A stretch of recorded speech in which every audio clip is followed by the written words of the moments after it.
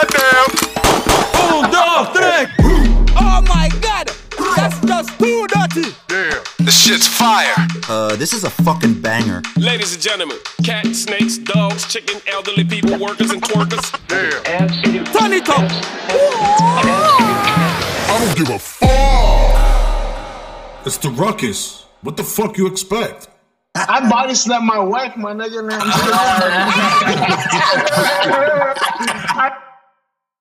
Craig, mamahuevo, bienvenido. What up, Craiglis? Alright, fellas, let's get it He's started. the new admin. Everybody ready? Yeah. Let's go. Alright, y'all. I'm just gonna say this, brothers. Be careful. I can mute you now.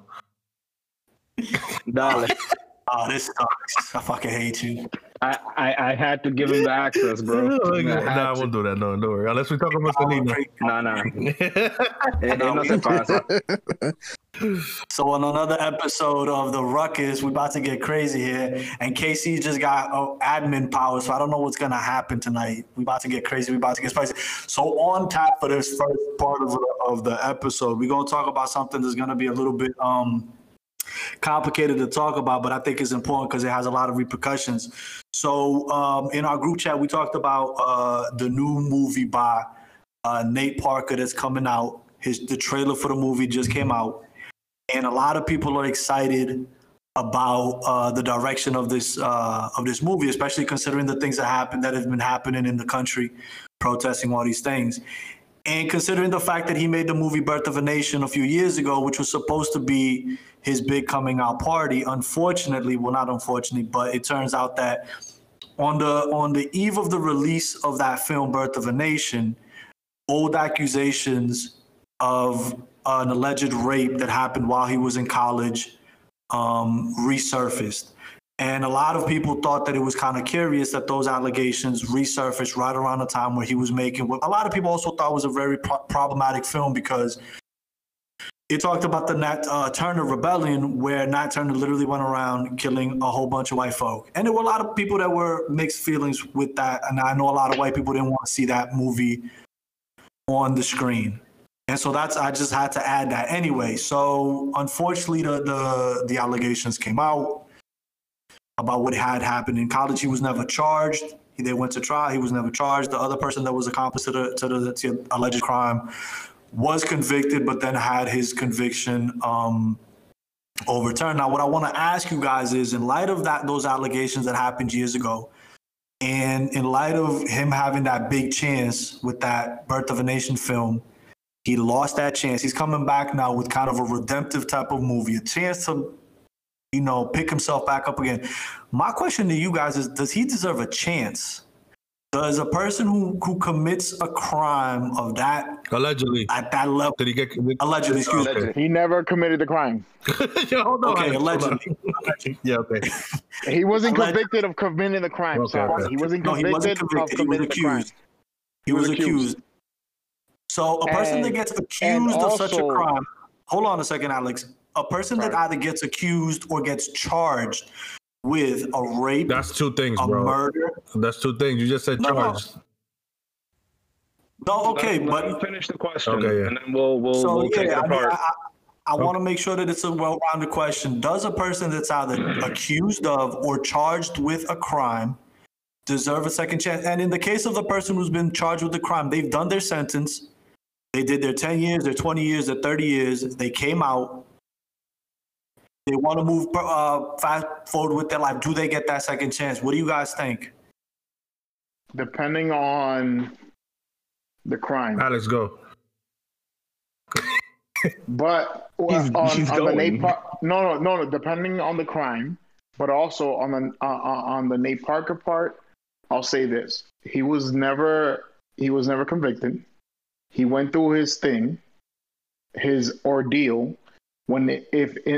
And like, I'll give you this scenario. Imagine if that movie resonated with white folks at that time. Would the George Floyd, Breonna Taylor, all these Black Lives Matter protests happen at that time? You know what I'm trying to say? Like, yeah, you're saying had the movie come out, would it have an impact on white people's consciousness? And the answer is no. You don't think so? Because it looked like they were suppressed in that movie. It did to me too. It looked like I had to look for that. That happened so long ago and out of nowhere. He was never indicted. He went through the trial, everything, and he didn't get charged. And then when a movie about insurrection, they suppressed the movie about insurrection, and it was so blatant. And then when we had a pandemic, everything ceased to stop. Like today, I saw some shit that the carbon emissions. This is a side note, right quick. The carbon emissions in the whole world dropped by 7% because of the pandemic. And so when we look at that even with a pandemic, the whole world stopped. So when the whole world stopped, they have nothing to do. So all they have is a screen. So when they see a screen and they finally see, imagine this happened when Rodney King, I think his name is Rodney King, happened. I'm being serious. You mean Rodney King was fucking. It would have been suppressed? They would have no. They would have seen, like, if a pandemic happened while Rodney King happened, the George Floyd shit would never happen. I think. So before you continue, I just want to. I'm saying the whole world was watching because the whole world had nothing to do. The whole world wasn't distracted. So they got to see what happened to George Floyd and actually saw the pain that was happening, that was being hidden. That's what I was trying to say. And here's the thing about that, Lou. Just to get a little more clarification. I know it doesn't have it. It's more of a picture for the question that you actually asked, but the thing with Nate Parker. So was he going through trial during the movie's release, before release, or was no, back when the accusation made years ago? No, so the context for the accusations are this. This happened in college 15 years prior to the release of the film. And he had already gone through the trial. He had already gone through the accusations. He had been, he was not guilty. They didn't charge him. The person that he could, because what ended up happening is, and just to give clarification, there was a girl he had been in contact with previous to the night of the assault, or the alleged assault, and she was supposedly drunk that night. She says she wasn't. He says other people say she was, or vice versa. She says she was drunk. He says she wasn't. He says that it was consensual intercourse and that she asked for a second person to join. She says that there was never any consent. She says that she woke up after the attack in the morning with him, again, allegedly having intercourse with her, where she went ahead and filed a report. And then they went through the whole process of filing the report. There was a restraining order. He couldn't come near her, which he actually violated. To make it short, he was never found guilty of an actual crime. The second person that was that had been charged was found guilty, but then he was found not guilty afterwards. It was overturned. And so 15 years went by, and the accusations resurfaced literally about a month, maybe a little more, a little less, on the verge of the release of that film. And this is why a lot of people think that because of the nature of the film, which was the Nat Turner revolt, which a lot of people a lot of white people don't want to talk about the Nat Turner revolt, let alone see it on screen. A lot of people think that that's the reason that this accusation came up. And a lot of other people do make the argument that it was the fact that it was this burgeoning black producer, screenwriter. He's very talented or whatever. And he was making, and it was just like, no, it's not your turn. I do want to make just a really quick clarification. The fact that we're talking about this in this way doesn't mean that, and this is for anyone who's listening to this, and I think it's important, it doesn't mean that because we're having this conversation, we want to negate the severity of the rape charges. So we just want to make that clear. It's not that we're saying that we don't believe her or that it happened or that he did it. I just want to make sure that we focus on the question, which is, having had those allegations or potential charges, does he deserve a second chance to now make a movie and have his redemption? Well, does anyone deserve a chance? And The question was primarily whether it's just an allegation or if the person was convicted and served their time. And now, Oh, Kelvin, give me both scenarios. If a person has an allegation, do they deserve? If a person is charged and serves their time, do you think they deserve to have that redemption? so if there's an allegation that's unresolved yet, whether the person's guilty or not, no, they don't. That hasn't gone to court and hasn't gone through the proper procedure. Man, and on the other point, whether it's a person that is guilty, served their time, and seems to be, because it's one thing to serve your time, the other thing is to be apologetic and to understand what you did, and and that what you did was wrong. It's tough. I mean, a lot of people want to sit here and be like, "Oh, it depends on what the action was," but at the end of the day, we need to have, I guess, like a redemptive arc for no matter who it is and no matter what they do. Hold on. All right. Is that Mike? Nah. Hold on. When I said that, Hold on, Alex, hold on. Ding. Guys, let him finish his point. Let him finish. So hold on. Kelvin, you go ahead and finish. Alex, you can go.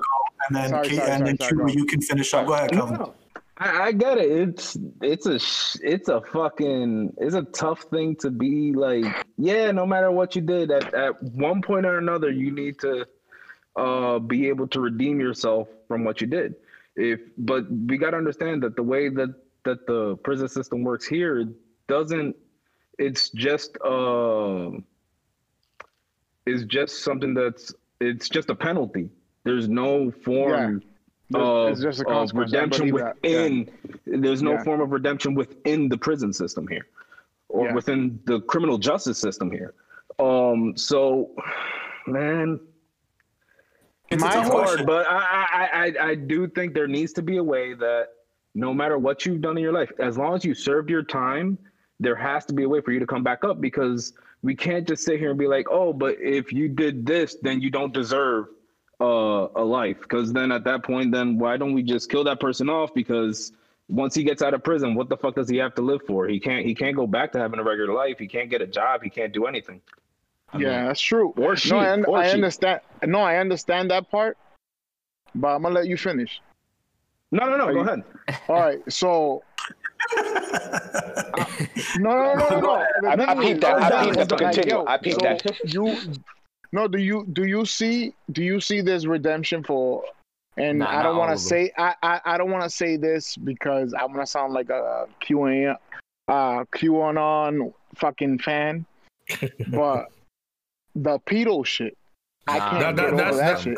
Them dudes deserve like the worst. That's why I said like, nah. torture. I went nah. Some crimes deserve like torture, to be honest. And the thing is that pisses me not off is about that QAnon fucking took that shit and fucking rolled with it. And when that shit was actually still happening, they made it worse because people stopped believing into it. You know what I'm saying? So yeah. So back to what I'm going. The term Sidetrack. sometimes, but sidetrack. Fucking what I'm saying is this: like some people, like even if it's murder, like I understand, but then I've met certain people that I kind of suspect that are psychos, fucking psychopaths. That's okay, And Brutus I'm like, is a yo, psycho. But then that's no, because the thing is, well, like I'll tell like when I was in Iraq, I met a few people.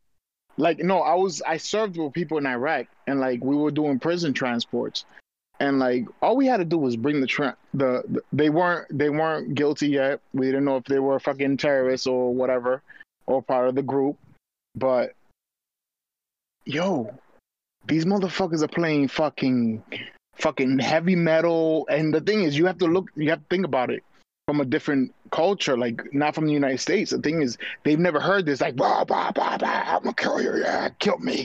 Like, that bullshit. So they're playing that shit in their ear. They're whispering fucking crazy ass shit in Arabic in their ear. And these are these are crazy motherfuckers. Like I was in the Marines, so these motherfuckers are crazy. Like yo, and like they're from like Western Pennsylvania too. Shout out to K-Rod. Yo.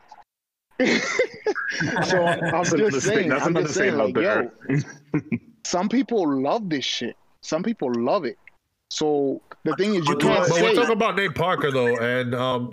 We're not. No, but he's saying that people we talked about the whole thing that people need a second chance, redemption. The thing is, not everyone deserves it. I believe. But then I'm saying, well, there's a difference. Unless you prove it yourself. Sorry. Okay, hold on. So I'm not gonna take too much time because I know Cuba wants to get his point across. But in that aspect, then, and even you brought up pedophiles as well. Then that's where we get into mental health too, right? Where hell no. Wait, hold, yeah. I mean, does anyone know if is pedophilia a mental disorder? Some countries are treating it as a mental health disorder. Yeah. That's that thing. That's that slippery slope there. That's that slippery slope. I know it's a slippery slope, and that's why. Okay, so let's. You either believe in restorative justice or you don't. Plain and simple. You can't pick and choose. Nah, I don't. You either believe people can restore some type of like humanity or something like that, or you don't. Right? It doesn't mean you let them out. I don't think it's black and white like that. I think it really does depend on the charge and the severity. That's what restorative justice is, right? Like the idea that it matters to care about the criminal themselves, right? To care about their own experience and try to figure them out so they don't keep doing that. Or so we could prevent other people from like you torturing people ain't gonna. I mean, we lock up black and brown people all day long, and that shit don't fix no problem. I'm not saying that. I'm saying pedophiles. No, that's not gonna help either. I say pedophiles. It doesn't matter what the person did. That doesn't help. It doesn't matter what they do. I think them dudes definitely deserve death. Hold on a second. But what is it? What is your goal to do that? To torture them or to keep people safe? Man, is to put out a message that to not fucking do it. Right. So what if I tell you? What if I tell you that doesn't help? That doesn't work. There should also be programs to prevent that to happen. There's currently nothing open for people who think like that. Right. Anybody who thinks like that automatically gets shunned. All right, Brutus, go ahead, Brutus. Let's step this back because I definitely want to give Cuba his chance. He's been waiting in line for a second. Just to that point that Abram said real quick, we have the death penalty in the United States, and statistics show us that having the death penalty does not deter people from committing crimes. So having a punishment as a way to send people aside is not going to deter people from those activities. So go ahead, Cuba. Just wanted to throw that out there. What do you got to say about the redemptive side? Because you agreed with what Kraken said about either you believe in restorative justice or you don't. So what's your point? I believe in it, but again, I think this is the part that we as human beings, we it's that thing that we want to be moral, but at the same time, we end up being a living contradiction. So we say everybody deserves that second chance, that second opportunity. But then again, we move that goalpost. Like, okay, it's like, let's go back to the 80s and 90s when everybody was selling crack and cocaine. They were considered like the scum of the earth, low level, like how they do this, you're destroying all this stuff. But then once you go to the rationale, you think about what led to that, the government putting it in. You don't have an opportunity in this world, racism, et cetera, et cetera. It's a lot of dynamics. You're not just selling drugs because you're selling drugs. It's an economical need. And it took people like damn near 30 years why everybody's doing the things that they do. Same thing falls for this. You know what I'm saying? We don't really have the right or wrong answer. Not to see like what leads the people to do what they do when it comes to like sexual assault, whether it's molestation, rape, et cetera, we don't know. We just know at this moment, at this time being, is very taboo. And at this moment, anybody who commits that kind of crime is like my man said, you deserve to get the chair and your dick cut off. You know what I'm saying? So we're not there yet to figure out what it is. I do believe that people deserve that second chance. I thought what Nate Parker went through was extremely bullshit. And, excuse me, I believe he deserved a second chance just off the fact that he got done dirty. And again, I know we tend to be living contradiction. I believe just at this moment, everybody deserves a second chance. But because I would admit to myself, I live in that.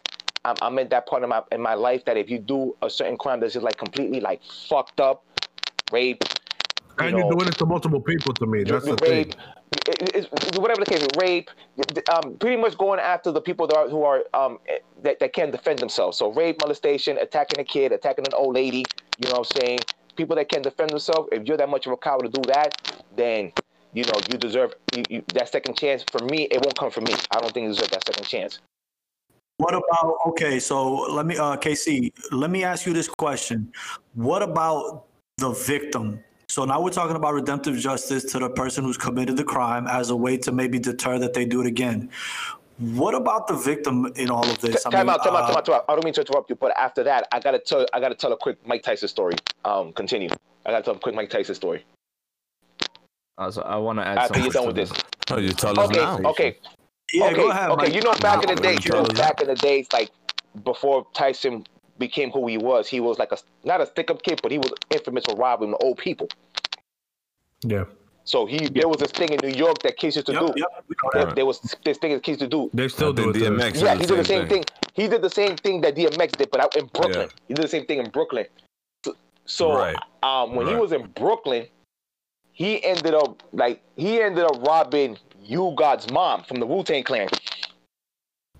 I like You God, man. I think he's underrated. You God was like, You God must have been like 6 or 7 at the time, and Mike Tyson must have been like 13 or 14 at the time, and he robbed he robbed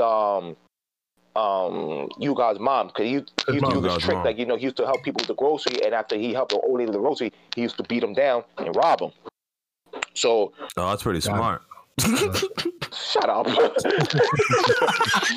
asshole. So that policy and shit. I'm gonna do that. You God was on Vlad and he told the story. So fast forward, now they're doing this thing on Tyson. The Tyson's on Vlad right now. So the dude that's interviewing Tyson, he tells a story how You God was on Vlad, and he tells the story how Mike Tyson robbed his mom in front of him, and what he robbed from him. And Mike Tyson didn't know. He was like, "Oh my God, like that was him." Like because he did that to so many people, he didn't know he was who. So he tells the story like, "Holy shit, I didn't know that was him." And like he felt so bad, and he was like, "Yo, if you find You God, find him. I want to give his mom whatever I robbed from her and some." So it's that weird redemption shit that we're all talking about. You know what I mean? He was like so fucked up back in the day that he really he didn't give a fuck if he live or die or who the fuck your mom was. But then when he found out that it was somebody that I mean, it's a good point. I mean, I guess what you're pointing at is seeing the what is it? The guilt in the perp, right? In the perpetrator, the criminal's face, and giving him credit for that, right? So and that shit's happening. But as a system, you have to. But as a system, you have to try to get people there, right? You can't just hope that people get there. Right. Right? But as a system that you're paying for and you're trying to help people, and not even help people, but you're trying to maintain a civil society, you got to invest in trying to get that redemption going, right? You can't just hope for it. Here's the question, and I want to bring it back to the other side of it, and then you could go ahead and talk, KC. What about the victim? So, for example, in that specific example, great example, Mike, Mike Tyson is going to feel some sort of redemption because now he's like, oh, shit, I did bad. But he didn't live with the trauma of that robbery for the last 30 or 40 years like You God's mom did. And so now Mike Tyson gets to say sorry, give the money back, and feel like he did the right thing. But how do we deal with the pain and the trauma that You God's mom dealt with? And I think KC, and you could speak on this because you had mentioned that at some point that your mom had been robbed, I think, and the trauma that she felt about that afterwards. Is it fair, for example, for your mom to deal with the trauma for the rest of her life of getting robbed, while the criminal, the perpetrator, gets to feel like he's done better, he's going to heaven? Is that fair? How do we deal with that? KC, what do you got to say? Yeah, well, all I was going to say is that when Kelvin and Mike were speaking about, like Mike said, he wouldn't, in his eyes, he wouldn't give him the second chance. Not coming from him. It's also like we can also say, yeah, I would give that person a second chance until it hits home. Until it happens to you, you don't know really what you're gonna do, and I don't care what anybody says because you can. That's a bias. Yeah. But that's what I'm saying. Also, it's like all of us are talking about until it hits home, until it happens to one of us or close to home. Then we'll really know where our vision is, you know. But to speak about what we need to do about that that trauma, I don't think I have the knowledge.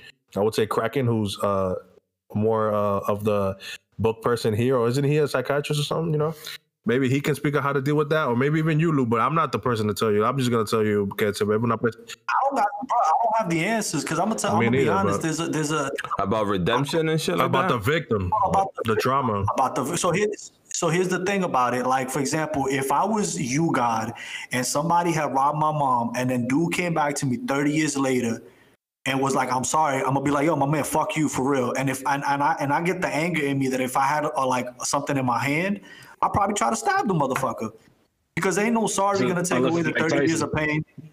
Nah, man, fuck if it's Tyson. I'll go down fucking swinging. If you ain't swinging at Tyson, fuck out of here. You ain't swinging at Tyson. You saw this, man? You ain't swinging at Tyson. Fuck you. Nah, bro. I want to suicide. You can't win. I want to add to this conversation, like Larry Nassar. You know who that is? The guy who like sexually abused all those. The gymnast dude, the doctor. Yeah.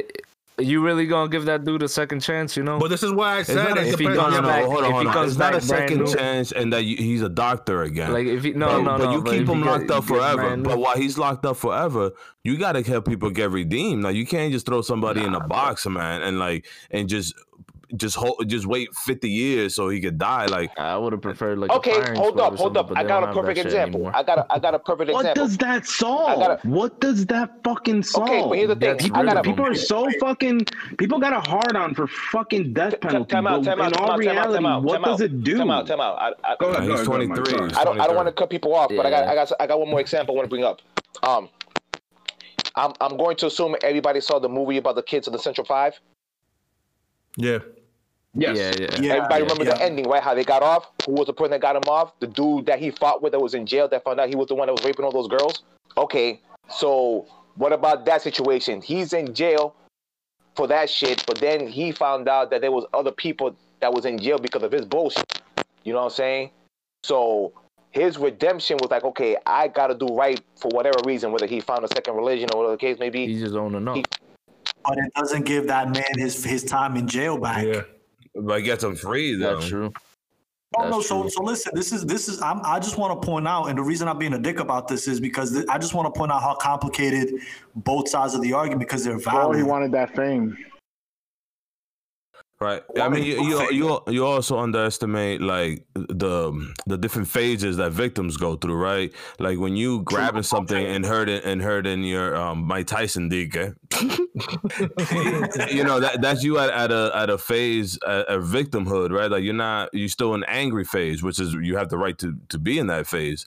But not every victim has that phase, man. Like people really do forgive, exactly. and a lot of it that's when you get a lot of freedom from this whole thing. That's where you really liberate yourself from the victim mentality is when you forgive. I mean, people will tell you that shit all the time, and it's hard. I mean, it ain't. That's a great point. That is a great point. Before we continue, because we're about to move on, I just want so Niemolino had made a comment about he just wants to put people in front of a firing squad. And not everybody. He's been not busy. Everybody. But what's up? I don't think everybody should be put in a firing squad. What the fuck's wrong with you, kid? Pedophiles definitely have a special place in hell. I do think that the family, immediate family, the mother, father, or brother, one or two relatives, get to punch him square in the face, at least. I mean, if you saw the trial, the dad he jumped over. Nah, if you see the video of the trial, wait, hold up. If you see the video of the trial, one of the dads jumped over and was gonna beat his ass, and he had like half of the fucking court trying to stop him. Yeah, there was that dude, and that shit made me cry. I was like, remember they used to show those crazy videos like in the courtrooms and like police videos, those wild videos like on Fox. Yeah, ain't nobody gonna forgive that shit, bro. One of them was the father that was. One of them was a father of the victim of a sex abuse victim, and he pretended he was on the phone in the court. Oh, I saw and that dude walked by. He turned around and shot him, dude. I forgot his name. They only gave him 6 months in jail. No, he got off. Dude, he got off. Free. No, dude, that was on camera in the courtroom. I think no. It was on camera in the airport. because it was No, his son's karate sensei. It wasn't trial, bro. It was in courthouse. No, yeah, he was getting escorted by court officers. Like he was like legit. You're talking about the cuffs. dad on the phone. You're talking about the dad on the phone. Yeah, the dad on the phone. The dude walks by in cuffs, and he turns around and shoots him. No, he did 6 months. I think he got off. He was off the. He got off the plane. He got off the plane. So he got off. I think. That shit, regardless, that shit was crazy. The point being that he didn't do much time because how crazy the situation is. Yeah, right. Because they took into situation. So it is case by case, right? On the heels of that conversation, execution by firing squad. So hold on a second. Depending on the time, like I said, full circle. So on the heels of that conversation. So on the heels of that conversation, I want to ask you guys, the new Los Angeles DA has promised that he's going to eliminate cash bail, and he's no longer going to seek the death penalty. He says that California is going to be the largest state to not have cash bail, and he also said that he's going to work with prisoners to try to re-sentence them depending on the type of crimes, misdemeanors, non-serious, non-violent offenses, so on and so forth. And so basically California, they're restructuring their legal system. Considering the conversation we just had, what do you guys think about these changes to the DAs or to the Los Angeles penal codes? Good, bad? So go ahead. Go ahead. All right. So basically, as far as that's a sea change, like a paradigm shift. You're changing the fundamentals upon which everything is done within those systems. So when you talk about, number one, LA is the second largest city in the country. LA County is the largest county in the U.S. It's about 10, almost 11 million people. So imagine the local. I think the jail system in LA County is the largest in the country and one of the largest in the world. So taking all this shit, right, all these different things, like you're like, yo, imagine how that shit is going to improve the lives of all these people that are right now locked up. That they already had a problem with overcrowding in the prisons and in the jails, like LA County Jail and all that shit. Yo, they had to let people go all the time because it's like, bro, you doing, you know what I'm saying? Same problems that you find at Rikers or like Fulton County Jail in Atlanta or Miami-Dade County Jail and all of that. Like you got serious issues with overcrowding and a system that is too quick to sentence people. So at the end of the day, this is a very positive change. And LA is like, you got to think about it like LA, the Bay Area, they kind of set the tone for the rest of the state. So, so maybe San Diego County won't do the, you know what I'm saying? They won't necessarily shift in that direction right away, but they will eventually. That's going to open the doors for a lot of cases that were prosecuted in a improper fashion to be challenged. And maybe, you know, the district attorney's going to be like, nah, we need to let that shit ride. We need to like go take this back through the system and possibly, you know, re-sentence or whatever. Now, there's always going to be, like, there might be issues, there's going to be challenges, because a lot of these old assistant district attorneys are going to be like, nah, fuck that, we jailed them, and, you know, they all about their numbers. They're not about necessarily trying to give people justice, per se. They think they are, but they're not. You know, there's the huge racial component of a place where that. So just before we continue, before we continue, Big Lonis, the word is still with you, but I just want to add a detail of what this paradigm shift is. The DA also said that his office will not seek enhancements of any kind, like gang enhancements. Yes. 3 strikes. They're going to go back. They're going to review close to 20,000 cases, and I think the biggest thing about this, his outlook, is he says that kids will no longer be transferred and tried in adult court. That right there is huge. That's big. That's major. Okay. That's really huge. So Big Lonis, the word is still with you, and then you guys can chime in afterwards. I just wanted to get that in. Go ahead, Big Lonis. I appreciate it, bro. So yeah, basically what we want to with this is changes the way everything is done. Like it's not just a, like, you know, here's some bullshit money, or here's, like, you know, we gonna like let you out of jail. Like, no, it's not just that. It's literally the basis of how they prosecute. so they can't attack people for like, oh, you have an affiliation with a gang or a set or whatever. Like you know that shit was so hyped up. They got a database in California, right? And that's how they keep track of everything. Is something that's maintained up in the state capital, Sacramento, and all the counties and the cities kind of contribute to it. But it's been used in a way where it's like, yo, that's kind of fucked up. Like you're literally tracking people because of, you know, their affiliation like Interpol, the community. I mean, yo, for real, you know what I'm saying? Like would Interpol do the same thing? Like, nah, man, it's pretty fucking crazy, man. And for real, at the end of the day, you wanna like they're doing a good thing with this. This new district attorney is doing some great things. But also, yeah, the thing that people forgot, they're gonna review third strike cases too. Really? Yeah, so that's important. That's another.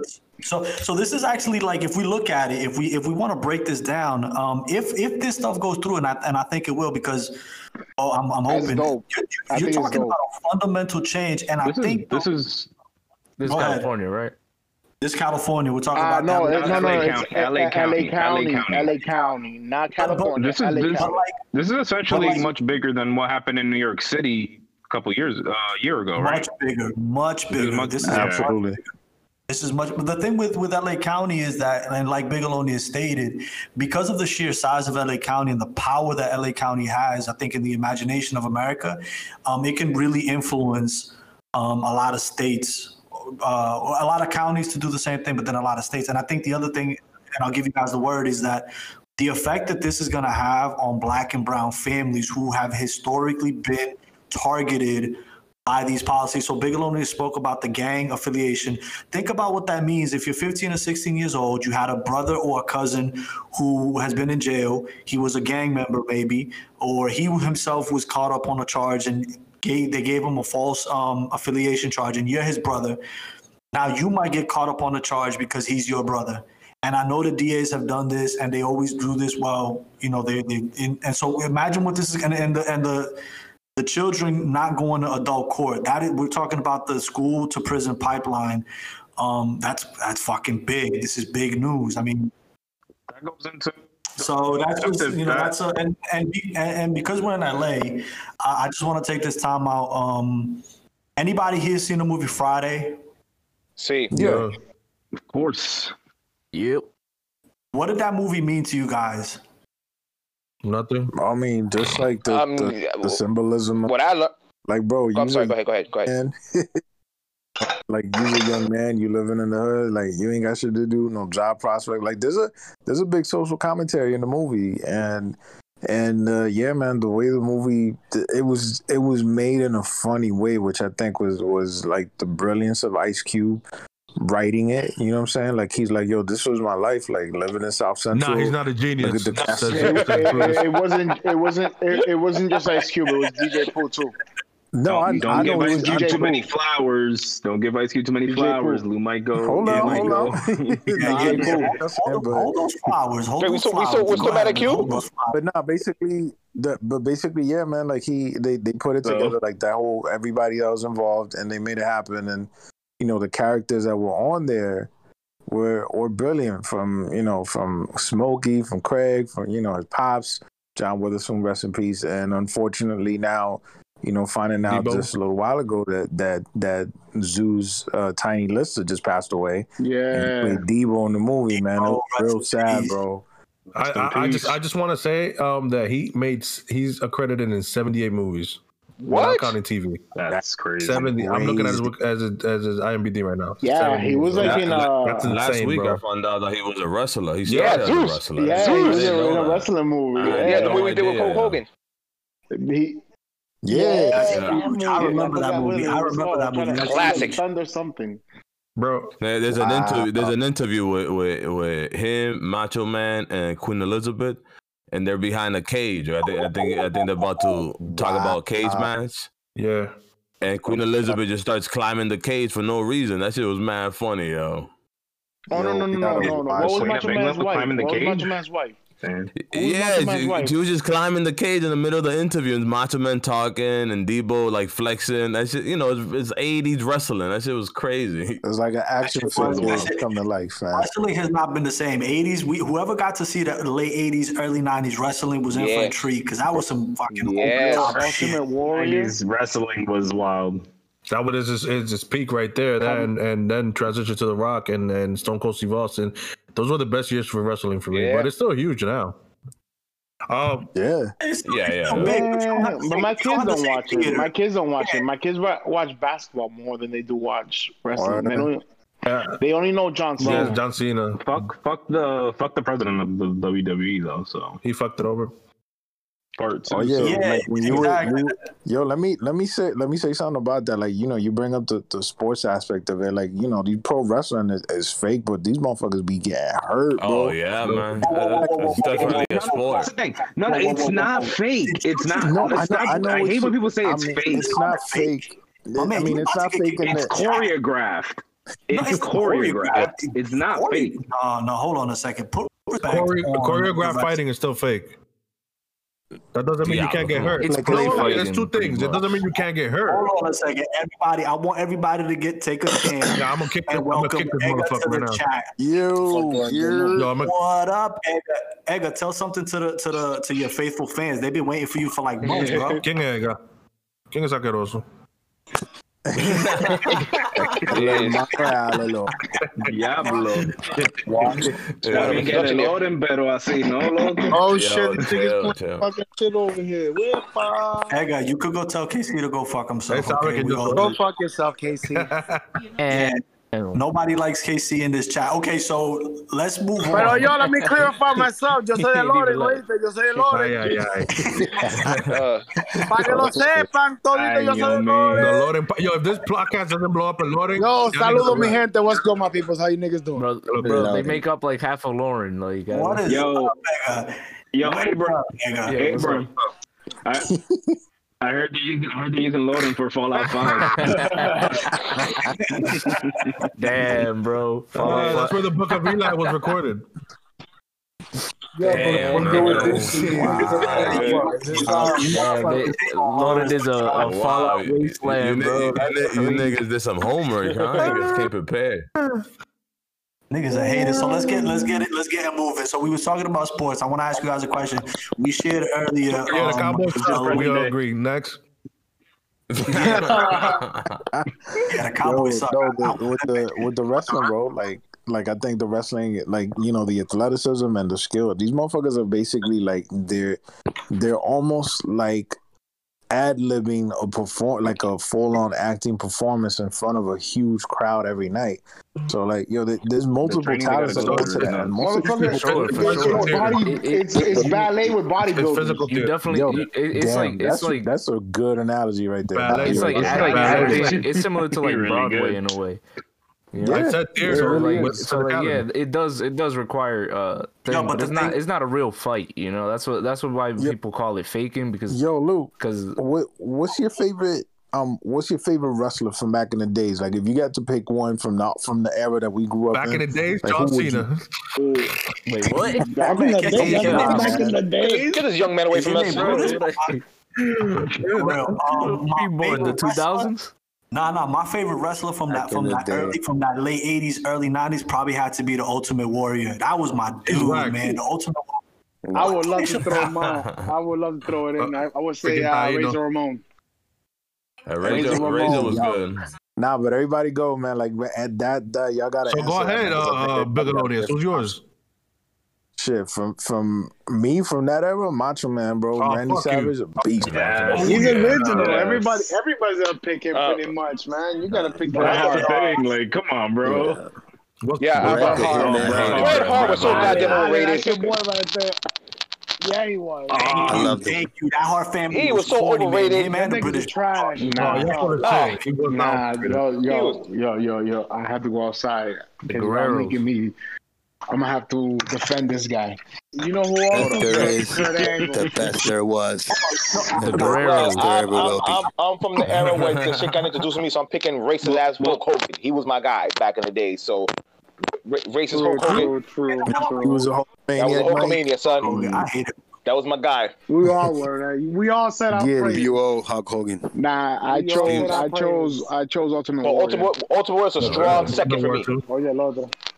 Who's I yours, got Steve Austin. Steve Austin all day. Hey, man. Hell yeah. When that glass used to break that shit was dope, man. Yeah, that shit was dope. Ega. Yo. Abram, hold on. Abram, how about you, Abram? Abram, how about you? Bro, I ain't growing. It doesn't matter what you None of y'all picked The Rock. Fuck all of y'all. I got him on my top 10. Rock is top 5. Rock is top 5. Nah, he was good. Yeah, he's definitely top 5. Yo, you know, my number 2 was fucking Ric Flair, bro. Like that. Ric Flair WCW. I wasn't a fan of WCW. Hold on. Did anybody remember what's the name of the billionaire? What was his name? Ted DiBiase. Ted DiBiase. Yeah. Did y'all remember that Ted DiBiase literally had a slave, Virgil? Did nobody realize that shit? He had a slave. $1 million Ted DiBiase had the black dude. Yeah, Virgil, his butler. He a billionaire though. Hold on. Ted DiBiase literally had a black man, Virgil, who was fucking crazy. Yo, let me tell you something. Yeah, the WWF was so racist back in the day, but it was so fun to watch. It was so. It was between what was the Spanish nigga? Fucking Tito Santana, fucking the Matador. Tito Santana. Oh shit! I'm gonna give you guys another name. Tatanka. Tatanka was a real he was really Kamala. Yokozuna. How much coke do you think has been consumed by the Shawn Michaels? Shawn Michaels. Tons, my guy. Like just that one a whole brick. Nah, I'm talking. We talking. Roll with it. They definitely consumed at least 1 ton. I got 2 more names. I got 2 more names for the list. Mankind was fucking crazy. Maniac. He's not better than The Rock. He's not better than The Rock. You cannot compare him to nobody else. And the old time favorite was, and I'm gonna ask if anybody remembers this match. It was the 1, 2, 3 Kid and Razor Ramon. Yes. I saw that. The money bag match.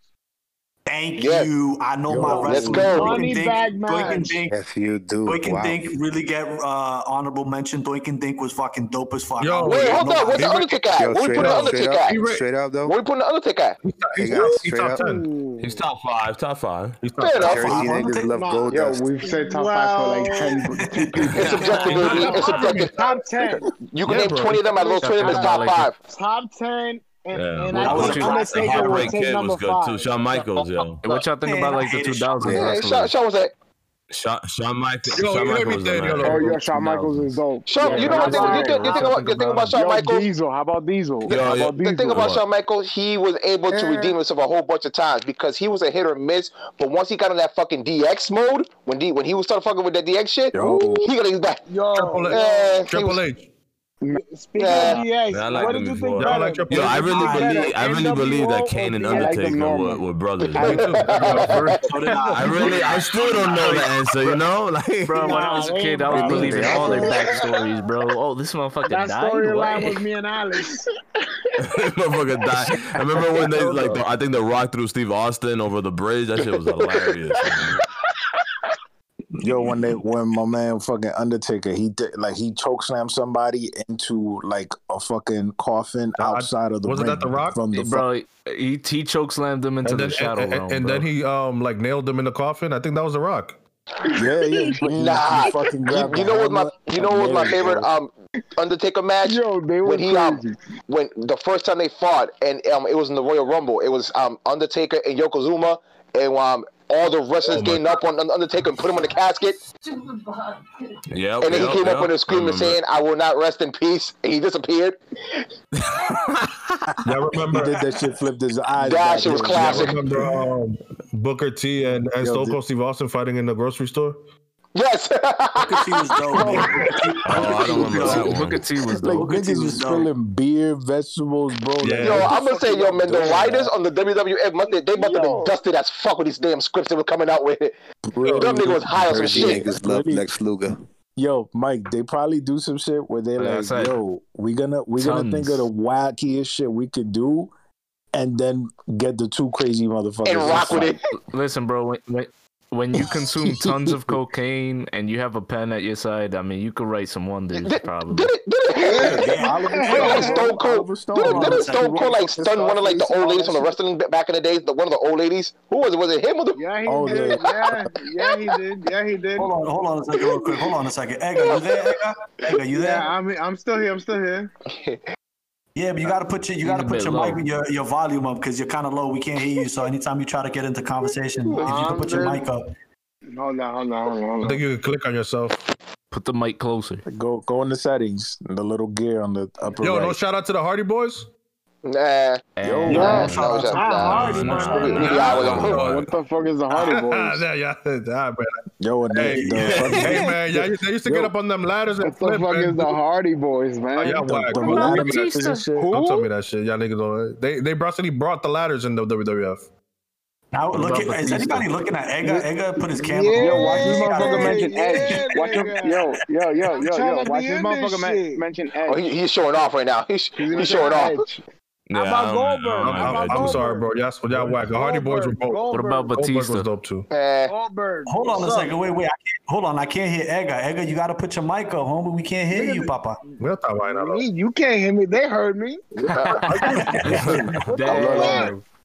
It's that Brazilian connection, bro. Yeah, you see, they heard that. Yeah. Yo, speaking of, did y'all remember seeing fucking the match? It was like, I think Hulk Hogan versus Earthquake, and that nigga, like, he was like almost 500 pounds, and Hogan just yes, I remember that shit. I thought he only did Yokozuna. Number one. I mean, no, yeah, it was Lex Luger versus Yokozuna. I remember that too. Lex Luger. I remember that too. Yeah, it was Lex Luger. He ripped out. That was SummerSlam. He slammed on the 4th of July. Andre the Giant. Yeah. Outside. What was it? It was all the gold fucking arena, everything gold. What was it, like Roman times? No. When Lex Luger picked up Yokozuna, it was like a gold theme type of shit for Royal Rumble, SummerSlam. He did that shit on the what's it called, on the USS Intrepid. He body slammed him on the ring. Yeah, it was 4th of July. No, he did it twice. It was twice. It was the 4th of July, and then they fought again. He did it outside. They fought again. Oh, okay. I could have sworn that shit was so racist, bro. Damn.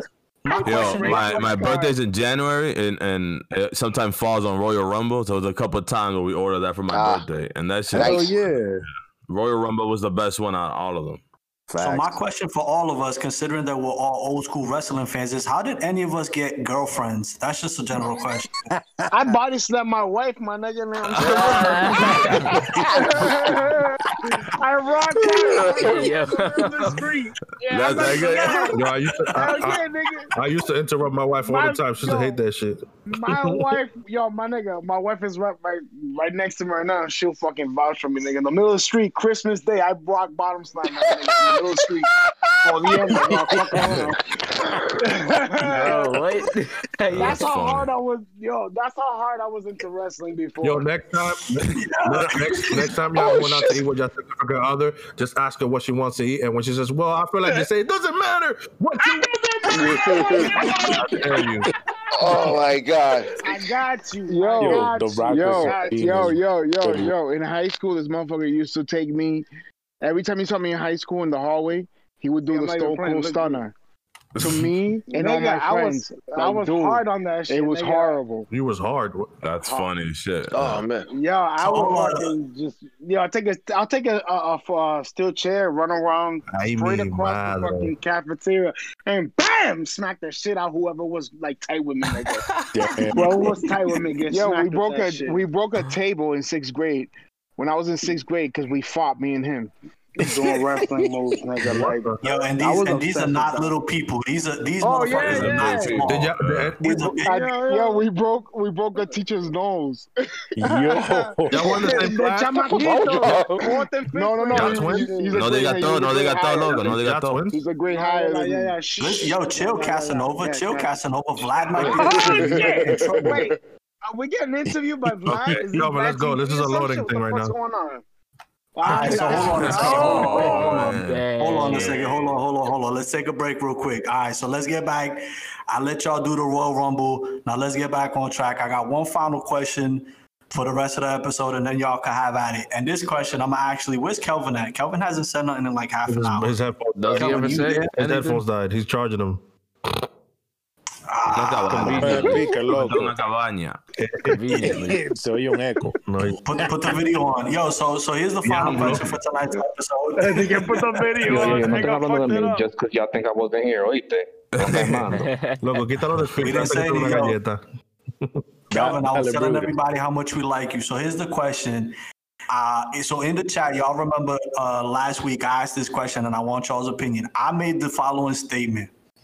I said that Dominicans are very conservative with their music. I said the Dominicans are very conservative with their music. And my what I meant to say was is that Termina, pero date rápido. Lo que sabes que yo te voy a dar chat. Sabes que yo te voy a medir con mi chat. Oye.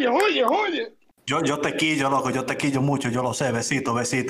So what I was saying was that Dominicans haven't really evolved from merengue and bachata. Just los monos, nigga. Diablo. We got opposable thumbs. What are you talking about? Listen, DJ Taino. Let me finish my comment, DJ Taino. Dominicans haven't evolved from bachata and merengue in the last 100 years. They haven't really created anything new. Who has? They've only remixed Dominicans. Dominicans haven't created anything new. It doesn't mean bachata hasn't even been around for 100 years. Bachata's not even 100 years old. I don't even know merengue is 100 years old. Hold on a second, but can I finish my statement? No, you can't. You better fix your But you already 3 lies. That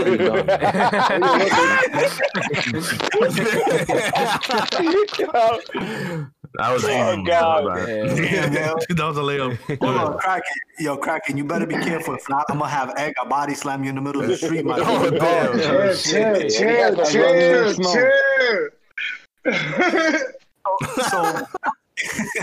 So that was my statement. My statement is that Dominicans really haven't created nothing new with their music. It's not a bad thing. I'm not saying it's bad. They just been mad conservative because Dominicans like and are good at bachata and merengue. And dembow. That's my thing.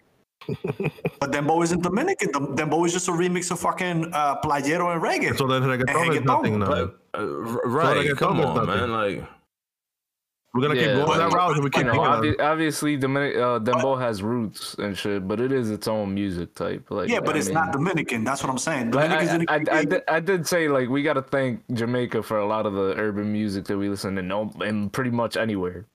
But no, like, that's facts. Let's be honest though. I mean, dembow is Dominican at the end of the day. Even though it took a lot. You're gonna make me say something about hip hop, and then you're gonna get mad. That too. Exactly. No, hold on. Dembow is Dominican. Wait, Dembow is Dominican. I thought Dembow was Dominican. Yeah, Dembow is Dominican. Yeah, I thought Dembow was Dominican. Dembow is Dominican. Dembow is Dominican, bro. For sure. Bro, we're trying to keep our Dominican audience, yeah, bro. Dembow, I thought we'd give y'all that. Yeah, come on. I'm saying that Dembow is Dominicans didn't create it. They just took something that was there and made it Dominican. They didn't actually create a new genre. They just took that sound. Dominican, that right? sound is very, they made it Dominican. That's a Dembow sound. Bro, saying the same word over and over is a very Dembow thing. You know what I mean? I'm just saying. Yeah. I get what you're saying. I get what Lou's saying, but with that case, is reggaeton really a genre, or just something that we just took from Jamaican niggas who made it our own? That's what happened. We took it from Jamaican niggas. We took it from Jamaican niggas and made it our own. I'm of the line that says that just like Molino just said, we got to give Jamaica a lot of credit for what they did. Yeah, a lot of credit because Jamaicans, if you look at it, Jamaican toasting is literally the foundation of hip hop. And you got to look at the early MCs. All of the early MCs in New York City were all fucking Jamaican. I'll be brutally honest with you. I'll be brutally honest with you. I don't even give Puerto Ricans credit for reggaeton. I'll give credit to Pepper. If you want to be brutally honest. Good point. Yes. Yep. There we go. There we go. Good point. Good point. So now you following my argument about the origins of music. If you want to give origins credit, you're going to give Jamaica a lot of credit because they've created new music, a lot of new music in the last 100 years. Dominicans that's like they smoked a lot of weed, bro. That breeds a lot of creativity. Niggas start smoking, niggas. We weren't that fortunate, you know. If you want to go that route too, like Mike is saying about Panama and the General, then like hip hop or Spanish rap wouldn't have been where it is now if it wasn't for General and also Sandy Papo and all these American house dudes that came in, Fulanito de Típico in house. Yeah. I mean, Típico and rap. Proyecto Uno, yeah. All those dudes, bro, they're the ones who basically paved the way for Playero and all those guys because they were like, oh, esta música se consume. So they were precursors, basically. Yeah, so I mean, they were precursors, but even Proyecto Uno and General, all of them were still taking from foundational matrices. So they didn't. So Proyecto Uno, when they did the Bang House and all of this stuff, they didn't create anything new. I'm not saying that the remixes that they did were bad; they were good. It was still very creative, but they didn't create this. Jamaicans created, but Dominicans created bachata, right? Oh no! Yeah. All right, so that wasn't 100 years ago. So I'm going back to like the initial part, right? Let him make. Let him make. But it wasn't. I mean, this is like you're talking about 50 years ago. I mean, that's pretty impressive, nigga. To be under a dictatorship and what in censored music 50 years, you take over like that type of genre, that type of music. I mean, I wouldn't see that as conservatism, so I don't know. But here's the thing: Bachata wasn't created in the same way. Bachata is just an extension of the Dominican music matrices. This is what I'm saying. So the bachata that we listen today is obviously different than the bachata from the 90s, from the 80s, from the 70s, and so on and so forth. But the bachata in itself as a genre develops from the original Dominican sounds, and a lot of them are música de palo and the música de campesino that comes from the Cibao region. So even the bachata, right? And Dominicans for bachata got combined different sound, and that's how a new genre is created. Thank you. So the combination of different sounds, it's how you create the genre. I mean, we know this. I mean, that's why everyone hip hop, right? It's you're taking loops from jazz and looping it and then rapping to it. Exactly.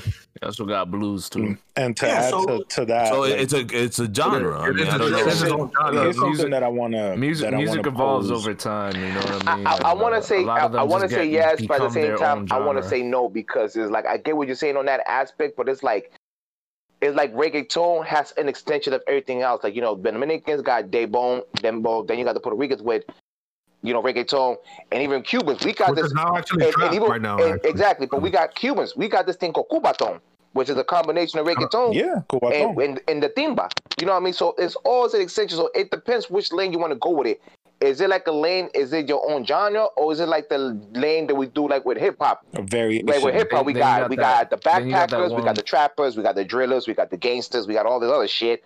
But it's all connected to hip hop. Right. I mean, I think if the combination of genres makes a completely different sound compared to what the sample is, right?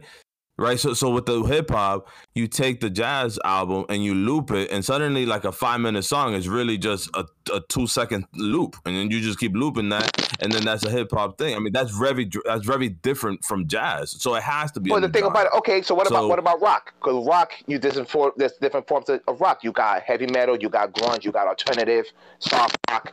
There's all the things. Are they considered different genres? Right, but there's a particular chord progression that they all follow, and I don't know enough about that, but I know that much, right? They all have a common theme behind it. So, I don't know if there's any musicians in the group have that a common theme, but are they all different genres, or they're all one thing? No, there's sub genres. Can the same thing be disputed with reggaeton? You could call it a subgenre right. of reggae. Yeah, of reggae then. Yeah, it's right. Yeah. So reggaeton is a subgenre of reggae. It's all the same thing.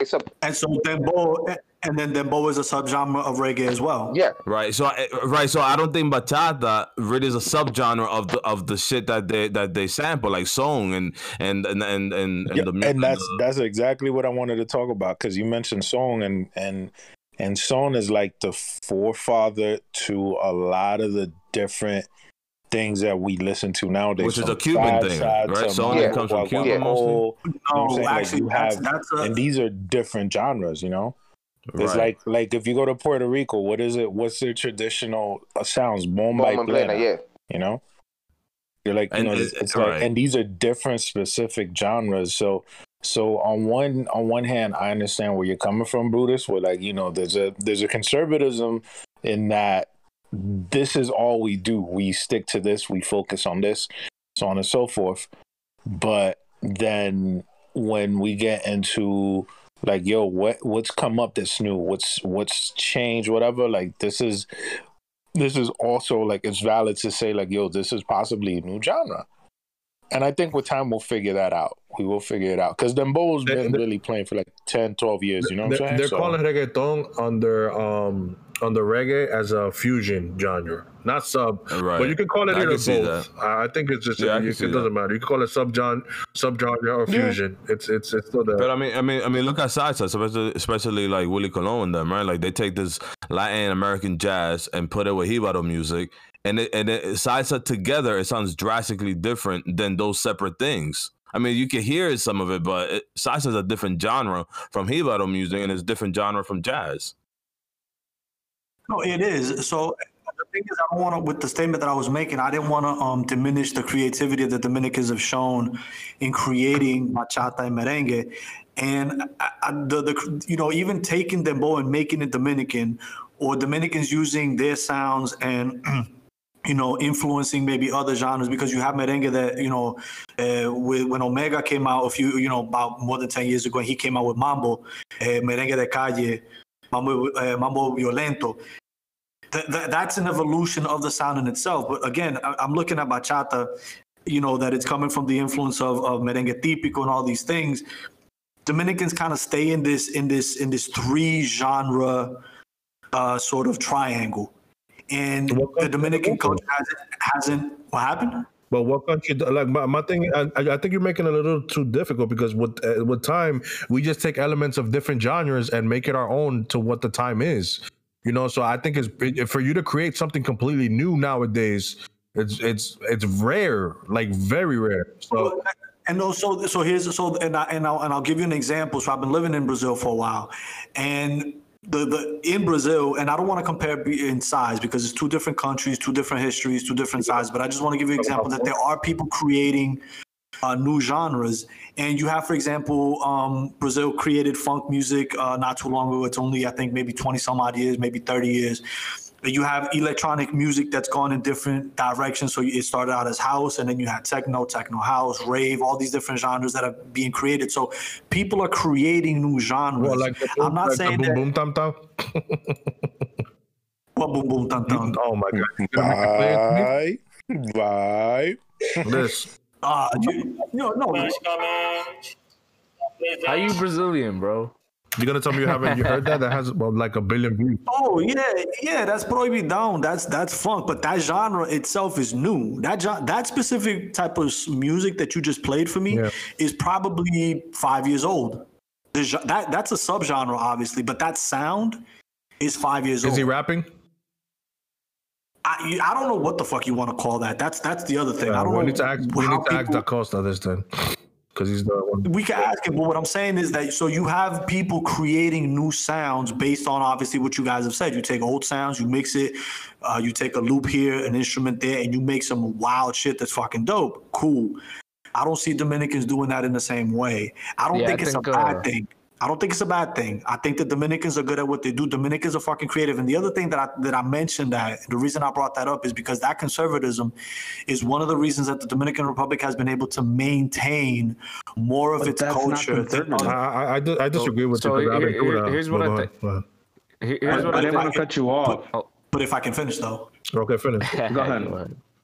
That conservatism, that ability to maintain core elements of the culture as the world around you is changing so rapidly is one of the reasons that the Dominican Republic is still able to maintain today a core elements of its musical and oral and folkloric traditions. And I think that's a good thing, because what you see with the influence that the Dominican Republic has today, a lot of it is due specifically due to immigration. So you had a lot of Dominicans in the 80s and the 90s that left. And Dominicans, no matter, unlike, let's say, other countries, Dominicans might have been born in the United States 3 generations or 4 generations. They're still fucking repping Dominican Republic. They're still going back to the Dominican Republic. They're still sending money back.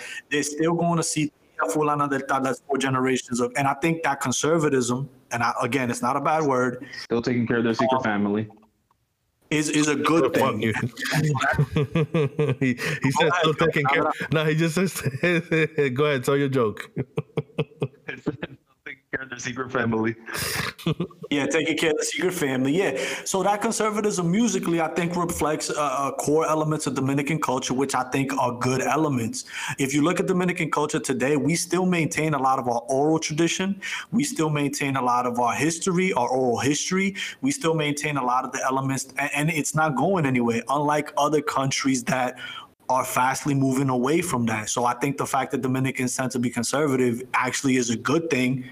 And we're going to be happy about that, let's say, in 10 years, when you're saying, like, damn, bachata really hasn't changed much. And then you're like, but I like it.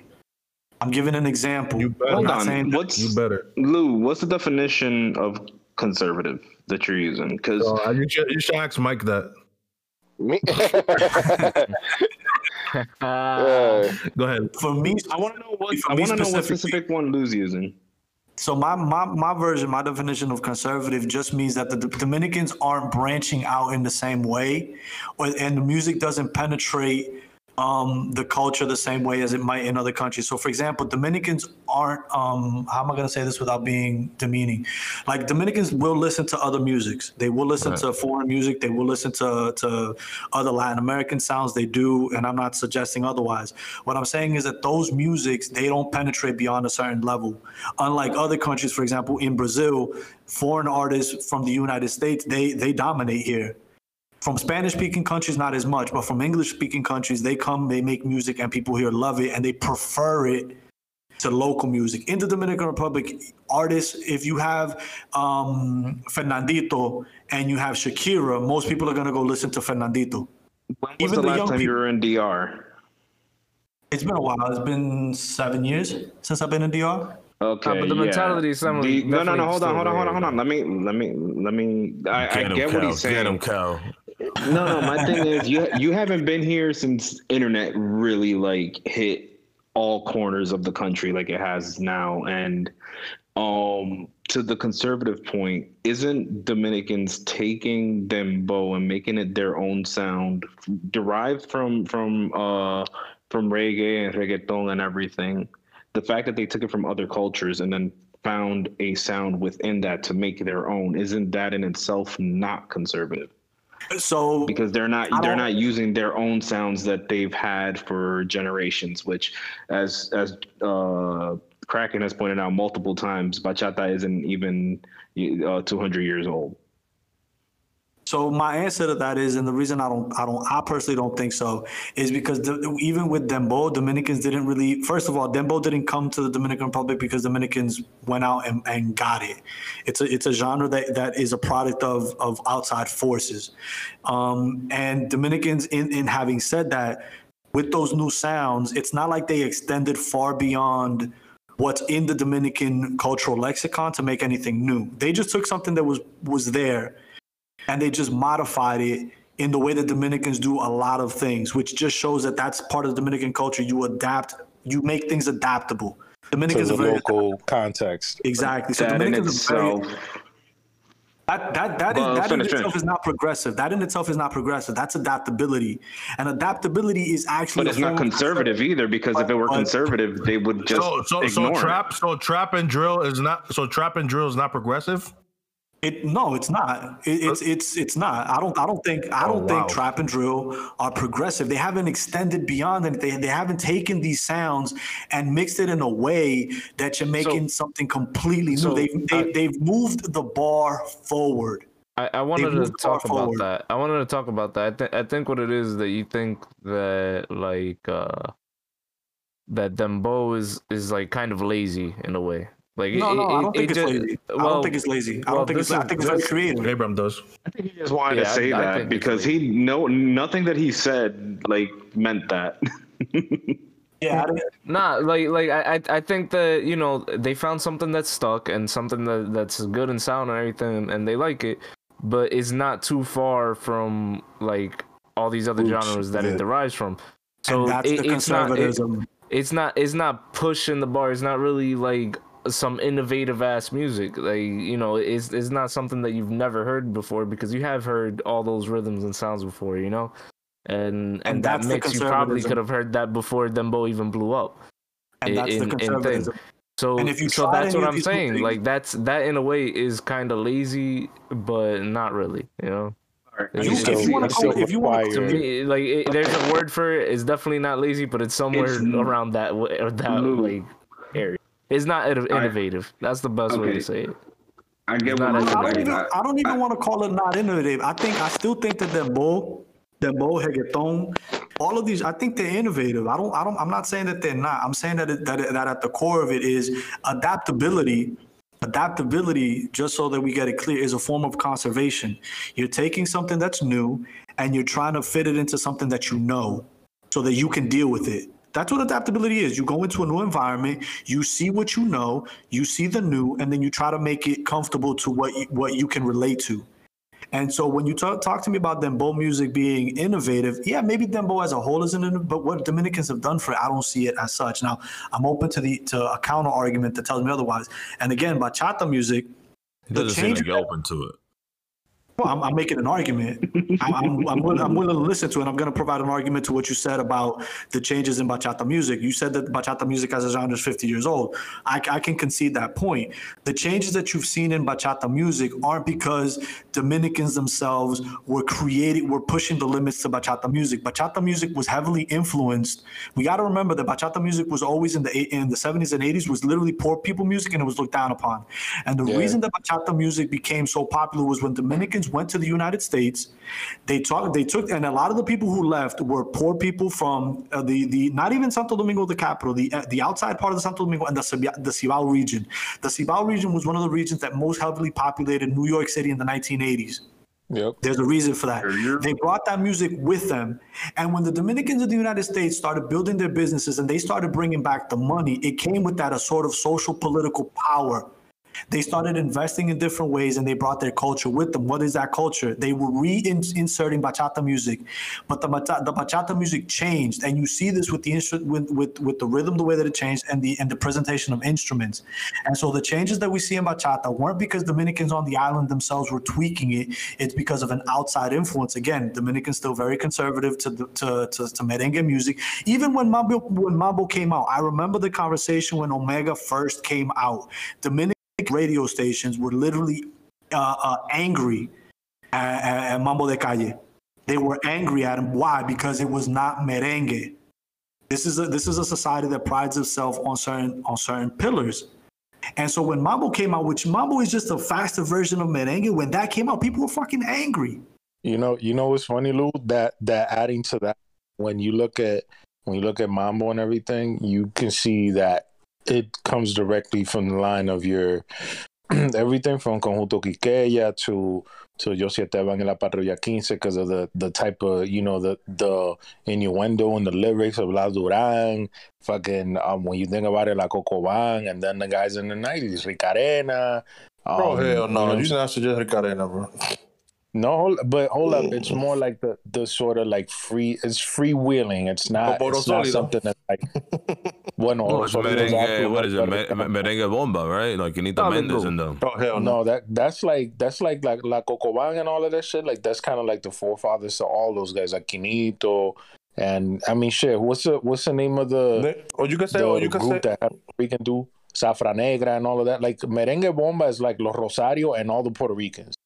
Okay. That's really what merengue how about bomba Oro is. Solido? You put them in there? Oro Solido is definitely like the forefathers to Omega and all of that. Yeah, because and Amalfi, todo eso tigre, you know what I'm saying? Like these guys are all kind of from that one, you know, one or two lines or branches, and then you get into shit. People are like, yo, this is still the basic laws, the basic rules of merengue. You ask Johnny Ventura that though, and he'll say that's not merengue. Johnny Ventura to this day sticks to that's not merengue, and I forget who is it. I think it's Sergio Valga or somebody else that says it is because tiene merengue tambora. It's just not the merengue that you like to hear, but it's still a special type of merengue. And purists. And it's a lot for somebody like Ventura who really innovated like the music, the lyrics, everything. Like it's a lot for him to be like, yo, you're not doing what I did. As creative as he is, he's still gonna be like, nah, I did it this way, and this is what I think is merengue. And it's like, bro, like you gotta let it slide. Right? You gotta like, yo, these motherfuckers got real creative. Omega y Sujeto, eso tigre, yo, all day. Tito Swing, rock with. Hey, Tito Swing, Vainita, ¿cuál es el tigre de Gapal Hernández? You know who started all that though? Who? Julian. Who? Julian for Julian Oro Duro. Yeah. Diablo, Julian Oro Duro. That's like street shit. Yeah, he was the first one in the early 2000s. I remember that. Yeah, we're talking like 02, 03, easy. Yeah, but you do remember the conversation around. Absolutely. And this was not 20 years ago. It was 20 years ago. This is the point I want to make. And 20 years ago is a smaller period of time. But you guys do remember the conversation around even Julian and Omega. And that's just the point I want to make. And I don't think that that's a bad thing. I don't think that musical conservatism is a bad thing. I really actually think it's a really good thing for us as Dominicans, because now as Dominicans, we're stretching now into the fourth and fifth generation of Dominicans that are born in the United States.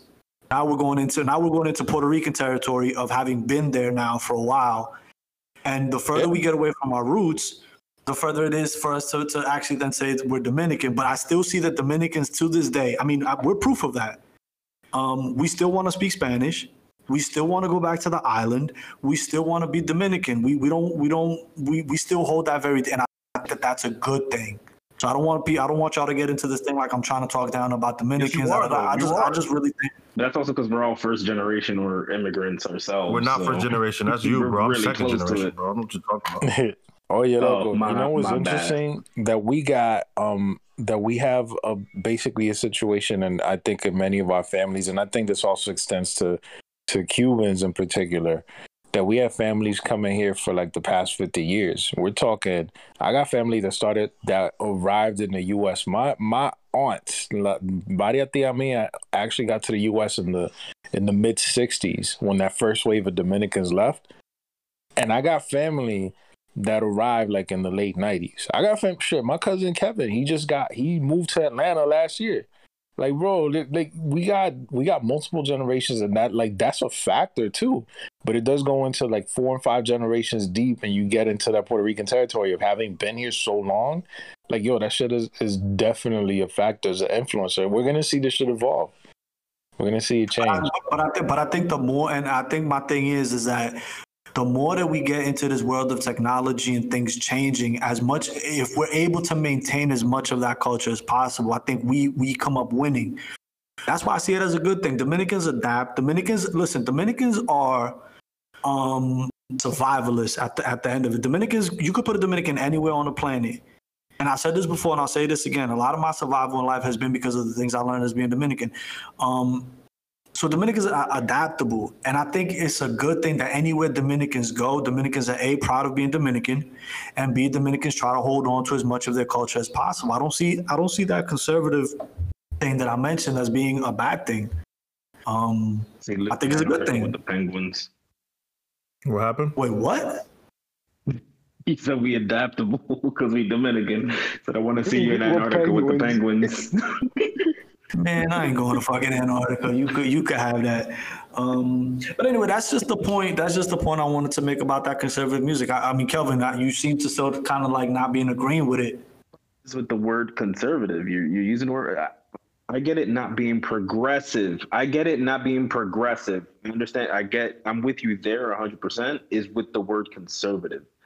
I think the connotation. Man, you sounded like me now. Here we go, complaining about words. What's good with you? I think it's a complaining about words. connotation. Like you understand what he's trying to say. Yeah, but Lou, you also said that Dominicans don't listen to other types of music. I said what? What did I say? The Dominicans don't listen to outside genres? No, I went back and I said the Dominicans do say, and I said that in the chat, and I'll say that again here. Dominicans do listen to a lot of music. My parents, all of our parents listen to artists. A lot of So music. why were you saying that we weren't listening to Selena, bro? Full circle. This all yep. All this Are just to we get to ever this gonna? Are we conversation. ever gonna? Hold on a second. Are we ever gonna get off of this? Off of this? Selena? Are we ever? When you say something okay, so absurd that way, but we're not gonna start talking about this.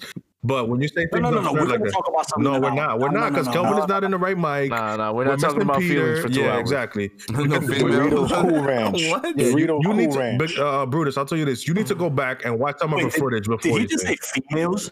Wait, hold on. Did he just say No, I females? said feelings. I thought you said females. Dumb as hell, bro. Feelings. Hold up, We ain't bro. gonna talk about no females. Wait a minute. Trying to forget. Bro, I never.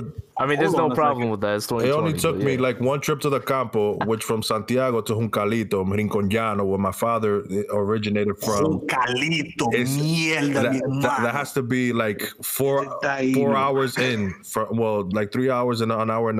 To get there, tienen que saber que no llovió.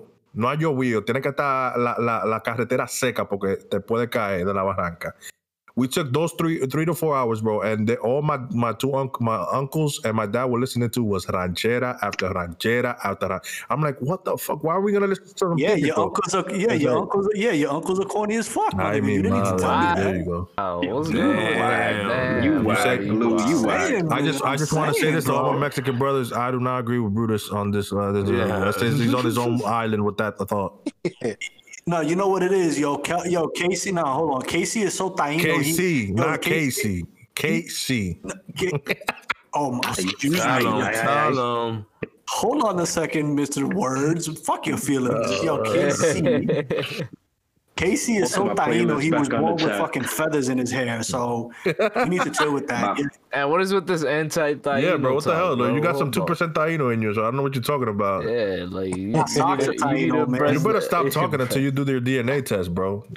You need to embrace that 2% Taino, bro. Nah, man. Hates bachata and taínos. Damn. No, I don't hate bachata. Brazil really took a toll on him. Yeah.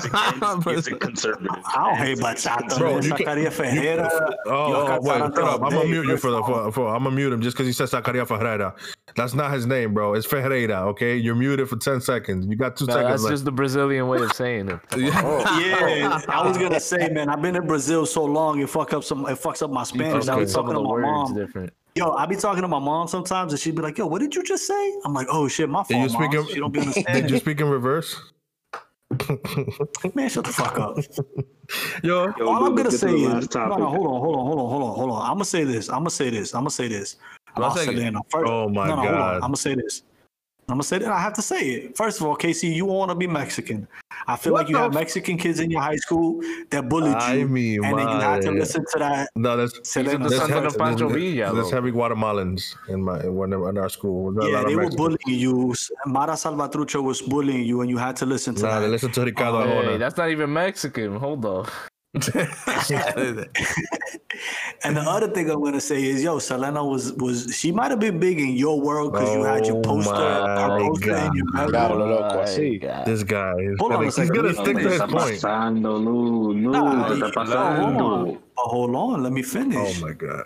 Maybe she was big in your world because you had her poster in your bedroom, and after dark y'all did a little something.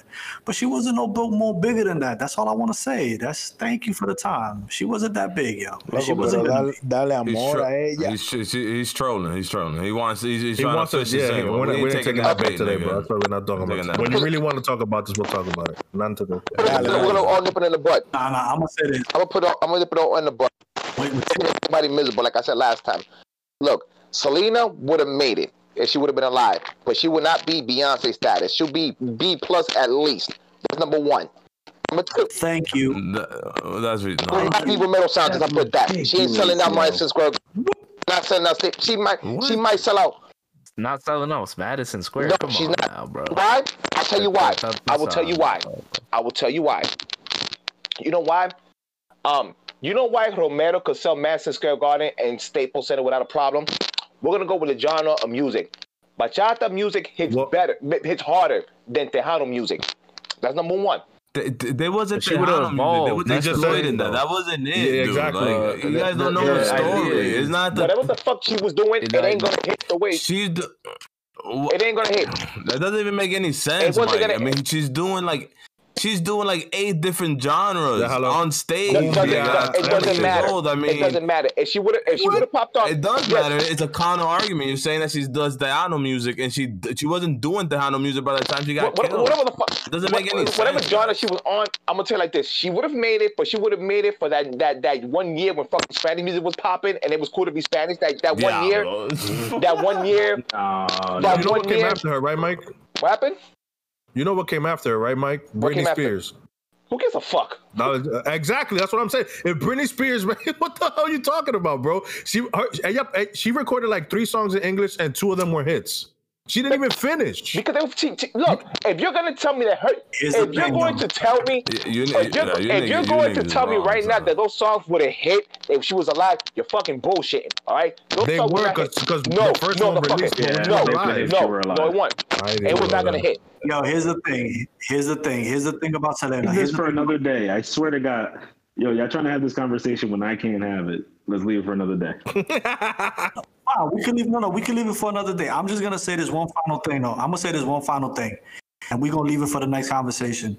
The thing, and it's unfortunate, and I want y'all to take me serious because it's a serious thing, and I'm gonna actually pray before I say this. It's unfortunate, but it's a fact in my eyes. And please take me serious. No bullshit. I don't want to, because it's something here.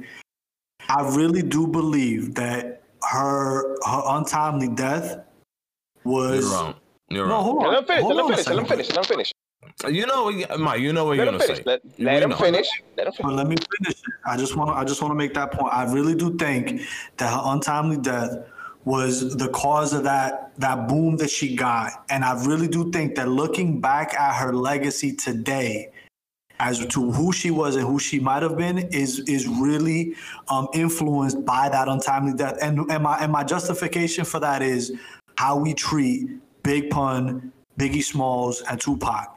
And the reason I say that is because for a long time, we called Tupac the greatest rapper of all time. But if you look at what Tupac did rapping-wise and the standards that we have for rap today, Pac is lyrically not a top 10 rapper. Oh, you heard we that, just Mike? really like Tupac. And the way recently, I've been really surprised by Tupac, but go ahead. And I really do think that put an album to the I really do think that the way that Tupac died and the way that Biggie died really influenced how we look at them today. And that's Bruce, I mean, we know what you're gonna say with the thing, right? Like the death is. When you're dead, you're immortal. I'm telling you, a lot of us. Listen, a lot of us went into it thinking the same thing about this chick, right? And then when you sit there and you watch the YouTube and you're like, holy shit, at 20-something years old, at 18 years old, commanding the stage like that with her voice, we went in it thinking the same thing. Get the hype. And then you look at it, you're like, holy shit. You don't got to believe me on that, but is it Casey a DJ? You're a DJ, right? Sometimes. You know about music. Right. I spend a lot of time with music. I'm not saying we're right, but like, nigga, the shit was working and the shit was going to work. You want to know? And it wasn't it wasn't the hype because I went into thinking the same shit. I'm under the belief saying it was not going to work. I was saying it was going to work. I'm saying I'm speaking for me, and I think Lou would agree with this too.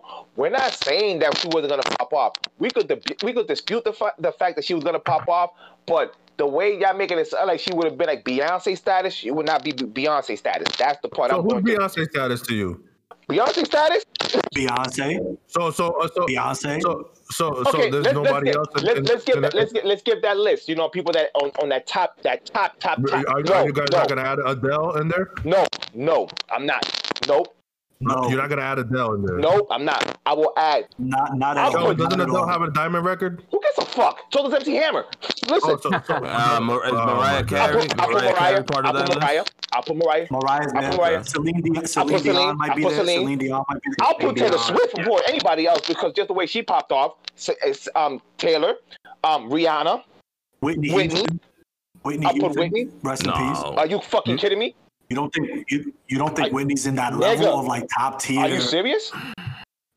We're talking about pulling, right? We're talking about pulling, like not Beyonce. Right. No, you got no. Whitney's not there. You're bullshitting me. They're feeding her the songs, dude. They're writing these things for her. She had a voice, but she can't. The majority of good singers don't write their shit. Celine Dion didn't write a good portion. No, not Mariah. Right. Yeah, I'm saying a good portion. These are songwriters, not Taylor Swift. I mean, these are songwriters. Selena didn't write most of her hits either. What was that?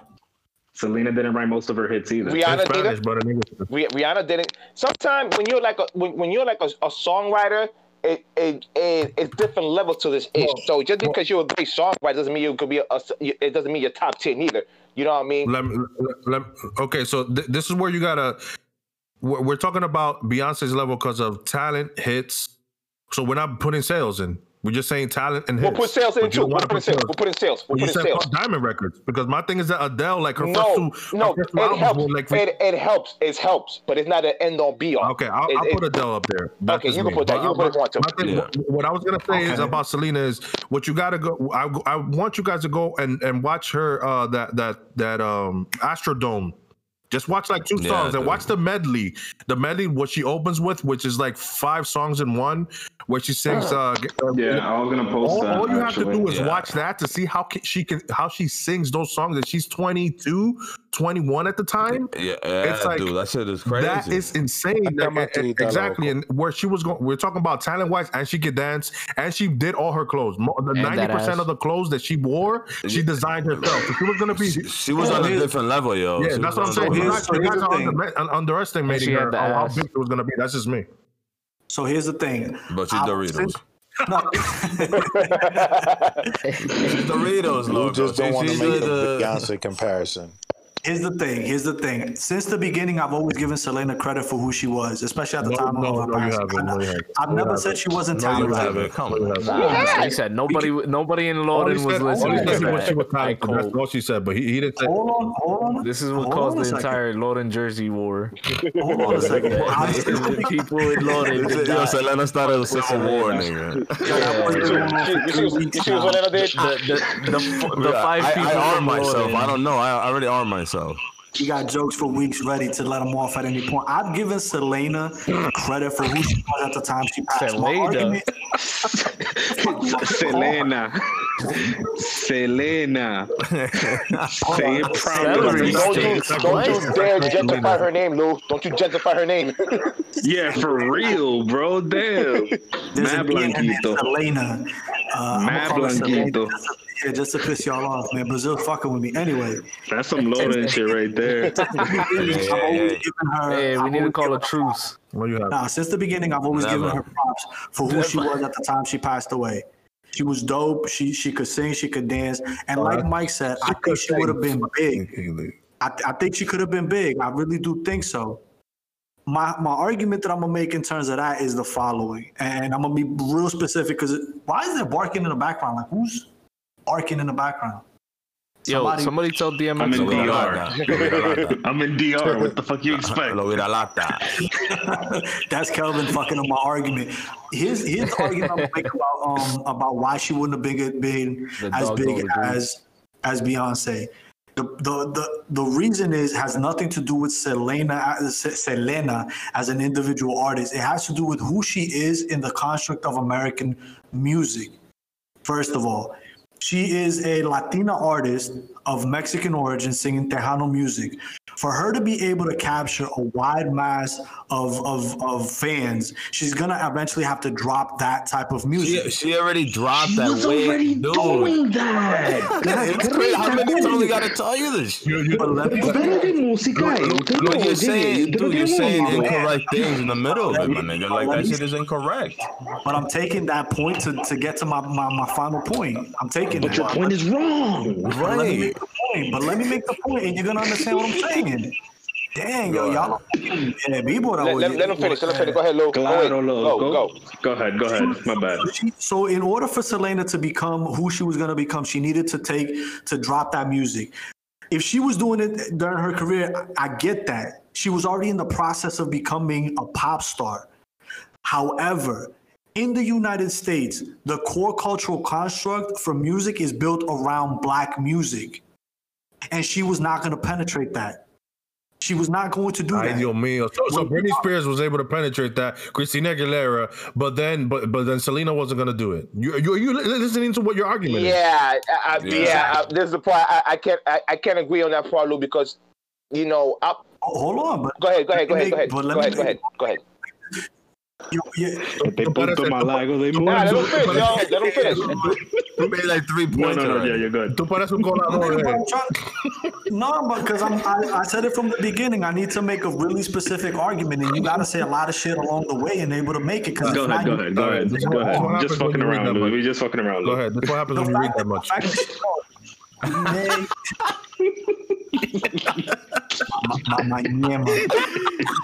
a good one, dude. Welcome to the Ruckus podcast. We are Taylor Swift, and he is Kanye today.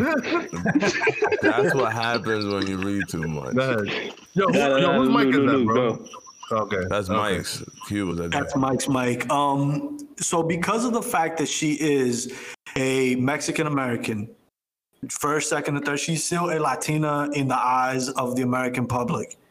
And because of that has certain limitations. And she would have had to penetrate so many different social circles. She would have also had to claim a certain cultural identity, which would have eventually backlashed depending on which cultural group was going to get mad at the time. But let me make the argument, Mama. Go, Jesus, man. Let him finish, kid. For real, bro. I know you love and you trying to like whack off to her, but come on, nigga, let me fucking get this shit off. Yeah. And I really do think she would have had a problem within the United States because we don't accept Latino stars being as big as Black stars. The United States is not ready for that yet. And I think you would have had a lot of black people feeling resentment towards her because of that success, especially because she was a light-skinned, non-indigenous looking, or you could tell she had indigenous roots, but you would have had a lot of resentment towards that. So in the United States, we accept our stars in music as white women, white men, yes. And in music, Black people, music in the United States is one of the few places where Black people actually get to shine with no limitations. That in sports, you don't have that same freedom in politics, in academia, in so on and so forth. And so you would have had a lot of resentment, and she would have had to tap into Black music in order to expand her career.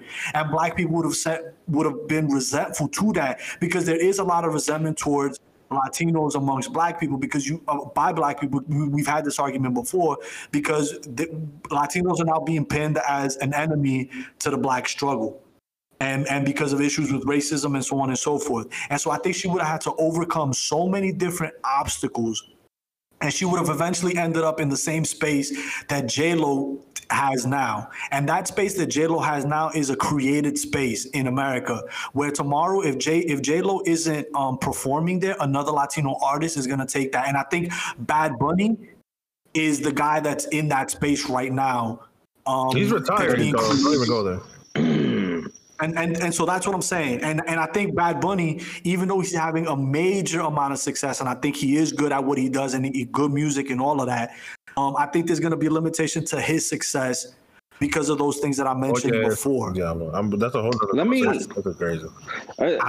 Lou, I made an argument. Now you guys can disagree with it. We all disagree. All right. So other than the fact that we all disagree, but just to get to the specifics, no, just to get to the specifics, what do you see with music going on right now? Oh hell no! Don't give him that question. Specifically Latin artists being involved in American music. We need to debunk this. We gonna let him rock? No, you can debunk it. I'll answer his question, but you can debunk it. That it's still on the table. Cal, what do you mean specifically? What do I see in music? Like, give me a specific. Specifically, Latin artists in American music. Right. I mean, I'm gonna. Go ahead. Have you not seen the increase in Latin artists in American music? Oh, I've definitely seen the increase of Latin. I've seen the increase of Latinos in mainstream spaces. I see that influx, and I see a lot of the Latinos who are now second generation, third generation, becoming more prominent in the music and entertainment industry. So, partially because they've grown up here, they have a control over the language, and they're using their culture to produce fantastic music. So, and I think maybe in 10, 20. Go ahead. I'm sorry. What? Most of the I was just gonna say most of the artists that are having that crossover effect aren't raised here. Well, it does speak to a certain issue in Hollywood, where you have a lot of Latino artists who are actually of Latino descent, and this is an old thing, and they don't ever say that they're actually Latino. And we know that about a lot of artists who were Black Latinos, Black Dominicans, Black Puerto Ricans, Black Cubans, who needed to pretend that they were Black Americans in order for them to get parts. Yeah.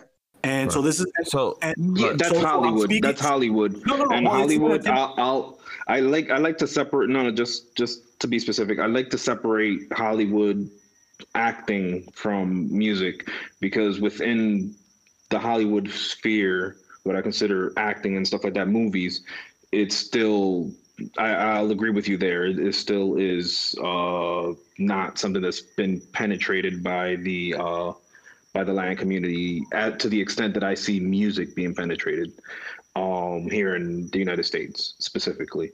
And I mean, in some cases, even worldwide, we can see with how the Despacito did on its own, being as big as that was. And the amount of crossover that we're having now with Black artists and Latin artists together, specifically Black artists, because you don't see it as much with white artists in music. Right. But I'll give you a great example. I look at Amara La Negra. I really do think that if Amara La Negra had marketed herself as an African American, she would have had a different career. I agree. She probably wouldn't have. She wouldn't have had the difficulties that she has as a Black Latina woman.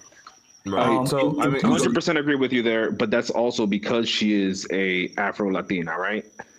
Most of these artists that are having that crossover effect aren't Afro Latino. No, they're light skinned. They're Latino which speaks to my point. Like Selena.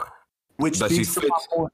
Yeah, exactly. So it fits to my point that I was saying, that in order for her to become big, she would have had to penetrate so many different social circles that are very difficult to penetrate. And she still would have been a Latina in the United States, and she still would have been classified as the other. And we have to remember that even though Latinos, quote unquote, make up a large percentage today of the quote unquote minority population, Latinos don't have the same social power, that soft power that, for example, Black people have. When you talk about the Latino, and then the other thing is that Latinos are not a monolith. Even within Mexican culture and Guatemalan culture and the Salvadorians, even amongst Dominicans, Capitaleños and Cibaeños. But nobody's a monolith. No, they're not. But I'm saying that we have to consider all of these different things when you're talking about, because Selena, as a Latino artist to white audiences, she's a Latina because Latinos are all the same. But to us internally as social groups, we are not all going to see her. J-Lo's a Latina artist? Yes. To white people, she is a Latino artist. To us, she's a Puerto Rican artist. You see what the distinction I'm making? So Joel Ortiz is a Puerto Rican rapper. To us, he's Boricua. Tell it to his face. Tell Joel Ortiz he's a Puerto Rican rapper. He'll slap the shit out of you. He's spoken about this shit repeatedly. He might. You know what it is? I'll stop you from there. You know what it is? I hate that shit, bro. You know what it is? He might slap the shit out of us, but through the masses, they're just gonna look at him as a Puerto Rican rapper, or he's gonna get the big pun effect, or they're gonna say, "Yo, he's dope," but he's dope for a Puerto Rican rapper. They don't say he's a dope rapper. Period. Thank you. It's true though, KC. Listen, Black folks, when we talking about, hold on a second. When we talking about Latinos in hip hop, this is what I'm talking about: penetrating circles. This is one of the difficulties. Not to say that the immigrant struggles are worse, but I'm saying Fat Joe has been in hip hop for 30 years. Ain't nobody putting nothing on Fat Joe's name. He is one of those dudes that walks into any room, he gets respect. But Joe is still a Latino in rap. Black hip hop is still a black art form, and us as Latinos, even though we've been here, bro. Now you're going into like we never said that Selena was going to cross over into hip hop. You said the American market, which I'm telling you, you're wrong because we've already seen other artists right after that who went into the American market. The American is not only black. But here's the thing, okay. And the market at the time wasn't hip hop. So here's the thing. I got a question. When that Latin invasion was popping up back in '99 from Mark Anthony, Enrique Iglesias, Ricky Martin, J-Lo, you could throw Big Pun there, Christina Aguilera. Out of those people who are still relevant to this day, and when I mean relevant, I mean they could sell out to us. You know what I mean? The Latin community. If Mark Anthony does a show in Madison Square Garden or somewhere in Boston, the Latino artist was gonna show up. Is it going to be the same white artist he had in '99? No. Exactly. But he's still going to sell out. Mark Anthony just released an album like 2-3 years ago. It doesn't matter. It doesn't matter. What we're trying to say is when we're trying to get to white world, it's a whole different ballgame. To us, it doesn't matter because we're going to be loyal to the music. You know what I mean? Bro, do you want me to tell you something? Nobody sells out more than Latino artists in these venues right now. Like Romeo, nobody has done what Romeo did in New York. And this is any American artist. Okay, exactly. So what I'm saying that what I get what Lou was saying. I get what Lou was saying. When you have to go to that world, when you got to go to i.e. white world to get that audience, you know what I'm saying? How long can you get that audience and keep them faithful? When it comes to us, no problem. We're gonna show up, no problem. You know what I'm saying? But when it got to get to that audience, to know me, to make sure you. But you're not taking. But you don't have to break. You don't have to break that. You don't have to be part of that white world to make millions and millions of dollars because you're still selling out. You need that notoriety. Right? You try to expand your fan base when you can't fill out Madison Square Garden. But if you could with just Puerto Ricans, then you good because you're making your money. Yeah, exactly. That's my point, and that's my point, Crack. And my point is that's not your point. Selena. That's not your point. My point is that Selena would have had to dip into black culture in order for her to. If J-Lo did it, she couldn't have done it. So don't give me that. She could have done it and way better. J-Lo still got to go to white world to get me to get his shit. J-Lo still got to go to white world. J-Lo took black culture to white people. Thank you. And that's what made her relevant. That's what I'm saying. J-Lo literally took black music, Puerto Rican, and then sold it to white people. She had to go to. She didn't go that as. She had to go to Trackmasters in them. Exactly. J-Lo only became relevant. The only reason J-Lo is relevant is because she was with Puff Daddy, a hip hop man. And then she literally spent her career making hip hop influenced music, Jenny from the Block, all this shit with Ja Rule, all of that shit. And then she took that, Big Pun, and then she took that, and now she does the stage in Las Vegas. She's selling out to white people. Yeah. You gotta understand. In order for you to make it in America, did she penetrate the market? Your point is your point is that she wouldn't have penetrated the market. That I'm telling you by seeing that she would have. Selena would not have been as big as Beyonce because of the things I've laid out. Yeah. I'm making a really solid argument. So say this. You're saying your point is that she wouldn't have been big, maybe in the as big as her in the United States. I still dispute that. But we're talking about the whole world. The world is bigger than the U.S., Lou. You gotta get that out of your mind, and let me finish my point. And then also, you're forgetting that now these Spanish rappers these American or rappers, hip hop artists want that Spanish market bad. You know, Nicki Minaj made a song with Karol G, right? You know that Tiger made a song with El Alfa, bro. Like all these rappers are now doing these songs with these Spanish artists, J Balvin, white culture to sell millions and millions of dollars. Here's the thing, though, man. Here's the part you're dismissing. Regardless, they could sell out to Italia, they could sell out to Japan, but it's nothing like that American fan base. It's nothing like that American dollar. It's nothing like that American. Tell that to the Asian market. Tell that to the Asian market. The Asian market made your boy LeBron flip. The Asian market to white people, you know. So you guys. So it's interesting. You guys want to bring in the international market, and I'm gonna make the same point. Hold on a second. You guys want to make this thing about.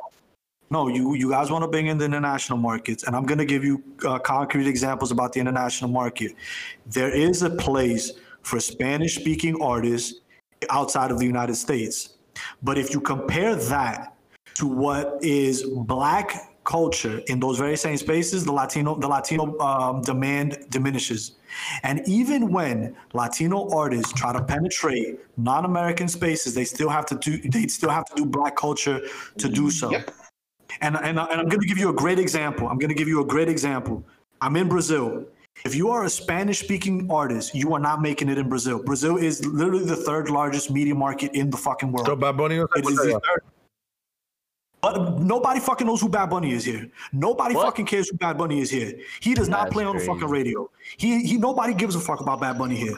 Some people who are into the music business, love music, yeah, they know who he is. The only reason they know that Bad Bunny exists is because they like American culture, foreign culture, not because he's a Spanish speaking. Brazilians don't like Spanish speaking music. So he just gave us the current. But you know who is big here? You know who is big here? Beyonce's big here. Jay-Z's big here. Any Black artist who comes and sets foot in Brazil sells the fuck out. Lauryn Hill came, sold the fuck out. Snoop sells out there. I know for a fact Snoop got a crazy fan base in Brazil. I know for a fact Snoop. Right. Snoop, So I mean, Snoop is like Michael Name a Jackson out current there. artist. Name a current. So name Selena a just current has to sing in English then to sell on Brazil, right? No, she doesn't. I'm not. No, what I'm saying is even if she's, no. Hold on a second. Damn, what I'm saying is She barely spoke Spanish, so I mean, Spanish is not stopping her. He doesn't understand that. It's not just the speaking Spanish part; it's having the notoriety that comes with it. So she could have sung. She could have sung in Spanish. She could have sung in Spanish. She could have sung in English. What about Shakira? But in order for her to penetrate, Shakira isn't big here. Get the. She's not big. She was never big. She was never big then. We're not saying she's not big. She's not big there. We're not saying she was never big. She's not popping there. She wasn't big. I said there. That's what I said. She was never big there. That's what I'm saying. She wasn't big here. People knew who she was. People know who these artists are, but they're not big like Beyonce big. This is what I'm telling you. And part of the reason, and pay attention now, part of the reason why Beyonce is always going to be bigger, for example, in Brazil, is because 54% of the population in Brazil is fucking Black. That's why. Right. So, but you name a current artist though. Listen, I understand the Beyonce point. I really do, and it's I get it. Right, you make a good point. But there's something about the tone, nigga, that it sounds like it's like really just a B plus. You know, like it's something else. Is the undertone, player. And it doesn't make sense to me. Yo, you know? I'm cool with you having Beyonce at the A++ level. But there's another tone, right? But then when you bring down Selena, when you say Selena, you're like, oh, she's like, C+ around. Yeah, she's cool. B+. Yeah, like it doesn't make any sense. Like she was gonna be There's weird undertones there, man. Like she was gonna be Fergie. And then you diminish her work. And you diminish what when you don't need to like to make your point, like the literal talents that woman has. To make your point, and that doesn't make when you're trying to make your point. By the way, hold on. Let me just say this sentence right quick. By the way, the number one song on Spotify in Brazil is "Hawaii" by Maluma. I just dropped my mic. Colombia. Yeah, and I don't even know the song, but it's a Spanish song. Yes. It's Maluma, nigga. That's a Hispanic artist. I don't know the song. But he's Colombian. Yeah, that's fine. I'm not gonna disagree that Brazilians can listen to other musics. That Brazilians are gonna go to Spotify. With the internet today, you have this influx of international music. I totally get that. What I'm saying is that was. But what I'm saying is Maluma is not gonna sell out Maracanã Stadium. I don't know how many people does that seat. 200. Maracanã Stadium holds at full capacity 90,000 people. He's not selling that out. Nobody does that type of shit. It's 50,000. He's not selling out Maracanãzinho, which is right next to it, and it's 30,000. He's not selling it out. I would tell you what. Because motherfuckers did rock concerts in Brazil and fucking sold hundreds of thousands of fucking. Okay, so let's talk about that.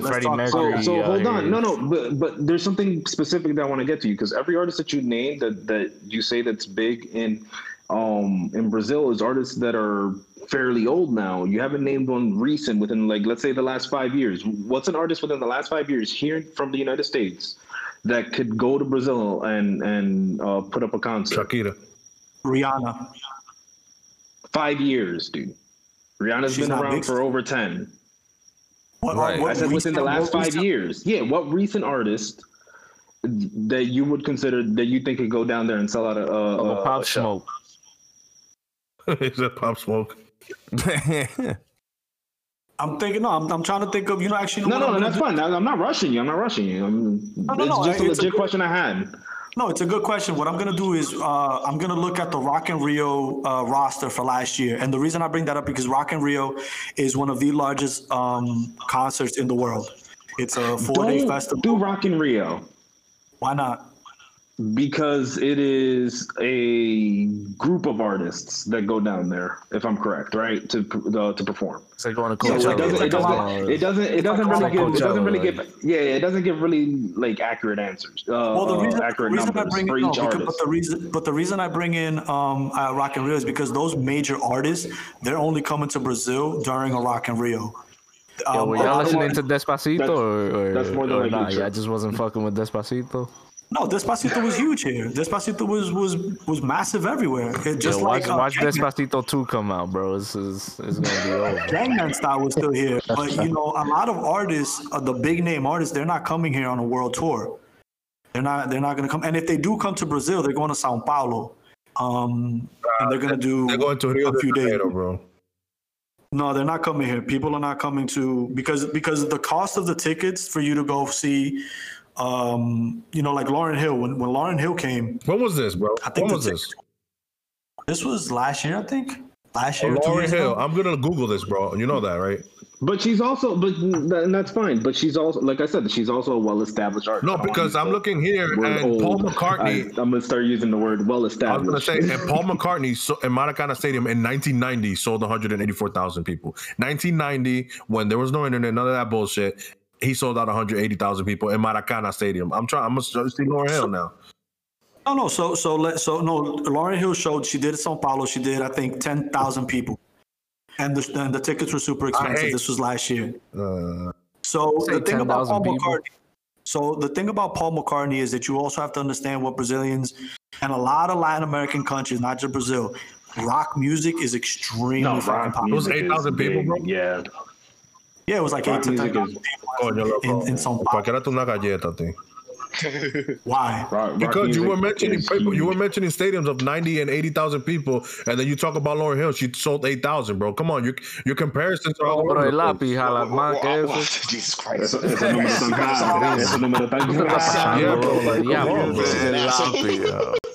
No, I'm not saying nothing. That's not bad. But Lauryn Hill selling 10,000 people in Brazil. They don't speak English. Of course not. When was the last time that Lauryn Hill had a song out? It's been 20 years since she had out any new music. And that's fine. But for her to I see what KC's saying too, though. We're talking about real numbers. Let's talk about big numbers. So we talking about big bands. Any rock band that comes to Brazil is gonna fill up the Maracana Stadium, which is 90,000 people. That's not any rock band that goes anywhere in Central or South America is going to sell a lot. The only place where you don't hear that shit is in the. But that's rock. Islands. That's not hip hop or anything like black. That's rock and Madonna. So Abram made a really interesting distinction, and I'm gonna talk to that.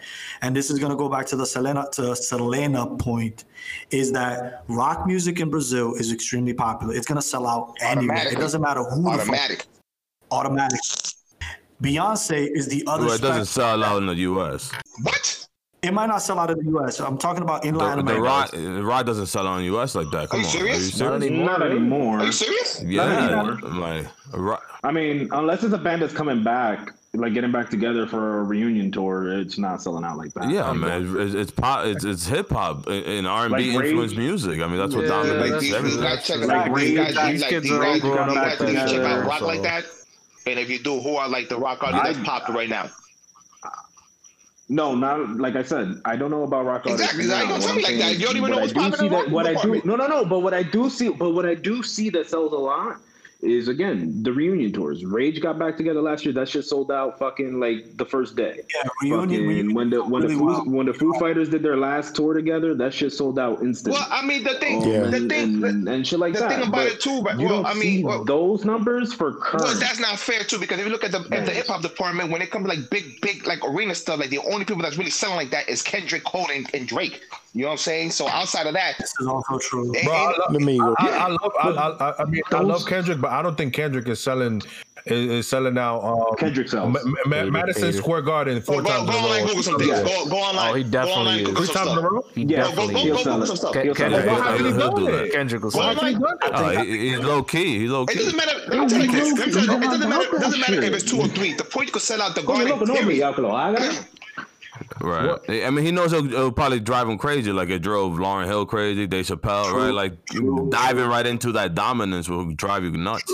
It will, and there's very few people. I think maybe Jay-Z and Nas and a few other hip hop artists who are able to carry the weight of that mega superstardom. It's not easy, but the thing, and I'll just make this final point, just to finish off the question about rock and roll, and just to finish it off with Selena. Once again, it's just a perspective. In Latin America, rock and roll is going to sell out. If Kiss came back, AC/DC, Queen, Freddie Mercury, rest in peace. If any of these bands came today, they're going to sell out. Beyonce will sell out. Kendrick might not sell out in Brazil. Cole might not sell out. Nas, so on and so forth. But Beyonce will sell out in Brazil. Those are the two extremes of music that are going to do really well here. Selena, as an artist, whatever lane she would have chosen would have been kind of smack dab in the middle of that spectrum, rock and roll, hip hop, R&B. And because of that, I also think that would have been to her detriment when we're talking about her success outside of the United States. So we're talking about Latin America specifically. Because she's not a rock band, because she's not a hip hop R&B artist, I think that would have also been somewhat to the detriment of her, which again, I use J-Lo or maybe even a Shakira as an example of that. So again, I don't want to take away from Selena as an artist. I don't want to say she was whack.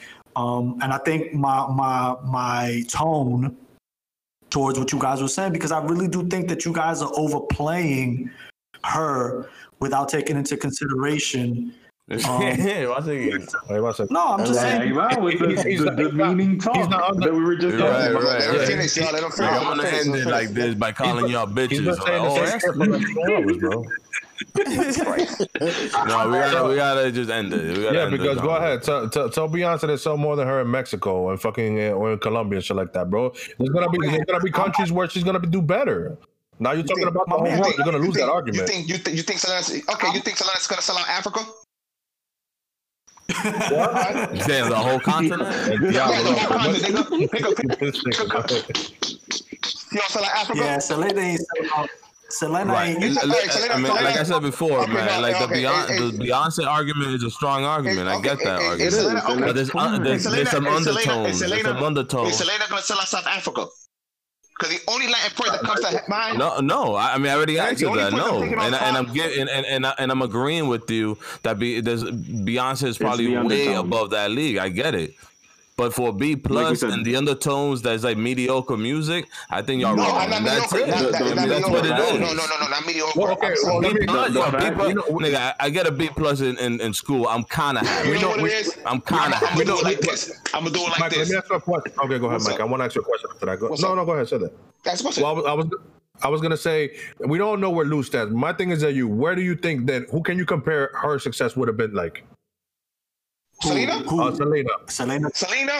It would have been that year from the 99, that 1 year that fucking Spanish shit was popping. She would have been in that league. Diablo, 1 year. This didn't give her 1 year. Can I finish? Yo, that's more offensive than not making this, nigga.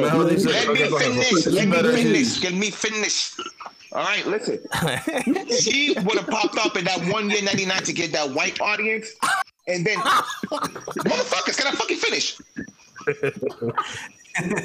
Go ahead, Mike. The closest thing I'm thinking, if you want to go there, I'm gonna think about that 1 year where Ricky Martin had that fucking crazy one with La Vida Loca when he fucking saw like 100 million rockets. What the fuck? So she's a one-hit wonder. Yes, she would have gone. No. Let me finish. She would have gone that far, but then once, like she would have been done with White World, you know what I mean, and got the fan base she had to get with White World. She would have came back just like the way Mark Anthony came back, just like the way Enrique Iglesias came back, and they would have catered more to that Latin demographic audience and would have sold more to that. So that's what that. Because what I'm saying, that year when all those fans popped off, they popped off the white world. But then once their career started, like, you know, wasn't popping the way it was on Main Street, they came back to Latin world, and they were able to get a core base. So that loyal fan base would have continued that. And that's what I mean with Selena. She would have popped out with a mainstream audience. She would have been up there. She would have been right on that level. You know what I mean? Gone a couple of times platinum. Once she was done with that, she would have gone back to that world, to Mexico world, and done whatever genre she was doing at that part to fit to that audience. No, I mean she's a lot better singer than J-Lo. We know that. It's not that. It's not about being a better singer. It's talking about having that core base of demographic to make sure she can maintain that career. So that's why. Right, but I think her talent transcends that. And then you had Ricky Martin and Mark Anthony. Mark Anthony can sing, obviously. Yeah. But you know, it's a older white guy. Like he's just not gonna sell like that, right? Exactly. This is a beautiful, tall Tejano woman, light skin with long ass hair. I mean, she's gonna sell. I'm not saying. I didn't say she. I didn't say it's a non-argument. You're giving her $19.99. I didn't display that she was gonna sell. I'll be even nicer. Say she would at least gone 4 times platinum. That's how nice I'm going with y'all. At least when she went to White World. Nice. Thank you. Are you so considerate?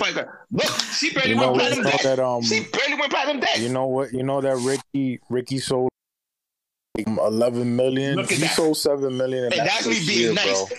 That's me being nice. 80. Selena was not touching 11 million records. That's just me being nice. You know what I mean? What? Yo, go check how many records she did after that Posthumus album. Do me a favor, the Google man. Check how many records she's done. Yeah, KC, go ahead and Google that, KC. Well, I'm pretty sure you went 36 times platinum, and Dreaming of You went 59 times platinum. Yeah, but it's a different standard. Wait, hold on. It's 100. They put parentheses line. Yeah.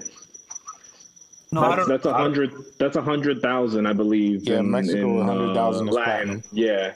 Yeah, that English album, how much it sold? 59. That's 5.9 million. That's 5.9 million. Yeah, just about. So 5.9 million. She went 5 times platinum on that English album. She went 5 times platinum. Yeah, when she was still alive. The album dropped when she died. The English album dropped when she died. I'm talking about the English album. Yeah, she sold. It dropped right when she died. Right after. Yeah. 5.9. 5.9. So 5.9. So she went 5 times platinum. Almost 6. Correct. In okay, US, so yes. Bam, there we go. I'll give her that. She will at least already gone 4 or 5 times platinum. So that means we're gonna play the accurate game. You know what I mean? Alive, I'll give her that 4 times platinum. You know what I mean? And we'll play that game. But then you have. But then, all right, hold on. To the other point, the Spanish album that came out while she was alive is 36 times platinum Latin, which is 3.6 million US.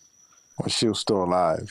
How much? She was still alive. Now, be careful. She went almost 4 times platinum. Because, like, I know the way the Latin thing does the platinum thing is not the same way like the US does. It's 100,000. It's 100,000. Bro, we just said that's 100,000. Yeah, we just said that. So she wouldn't even. It's official. Yeah, 100,000. So 36 times would be 3.6. So she would have done like 3 million copies. Give or take 3 million copies. She was a talented artist. Okay, so 3 to 5 million platinum.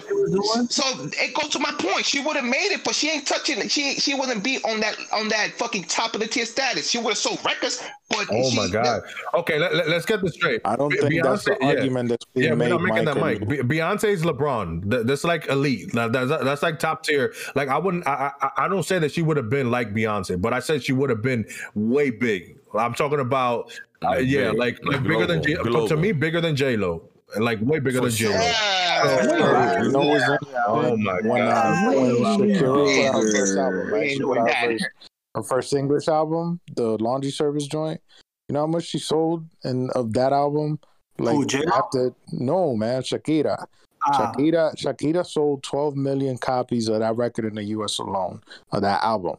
And she did that all like in a year and a half. Oh, wow. What was the top song on that album? What was the top song? Whatever. And, Hips Don't Lie, all that shit that came afterwards. She was killing them, but it was because of so big. That speaks to the point that I was making earlier, is that for Selena to be able to penetrate those markets, she would have had to buy... You're Emilio Estefan, like everybody else did. Basically, for her to pop up, she need a nigga to help her out. Yeah, man, because I said this again and I'll say it again. In the United States, our default culture when it comes to music is black culture. The American art form If America today was to decide that it had its genre of music to represent, it's jazz music. You could say that's jazz fine, music but then is you also here. have like you're no. So Shakira did it, but Selena wouldn't have been able to do it. No, that's not what I'm saying. What I'm saying is that for Selena to be able to get to the point of, let's say, even being considered as a Beyonce, she would have had to she would have been obligated to take black music to get her there, which isn't a problem. Okay, I'm not saying that's a problem. Look at the video that I posted on the. Look at the video I posted on the chat, and see how her influence from black music was. John, how she would start her performances. Lo que yo iba a decir era que the comparison we're not making is to Beyonce. We're just saying she wouldn't have been a major star, but it's not that she would have been a Beyonce. And Lou and Mike keep going back to that for some reason. That's not what the point. Okay, but here's the thing: we're going off bad because we're saying at least give her an A. I'll give her a B plus. I'll give her a B plus. You see, there you go. You just said 1999, bro. You just said 1999. You're basically giving Britney Spears and Aguilera a bigger answer. B plus. I'm being nice. I'm being considerate. And you're being nice. Damn, nigga. Damn, son. That shit hurts, man. Hey, man. It does.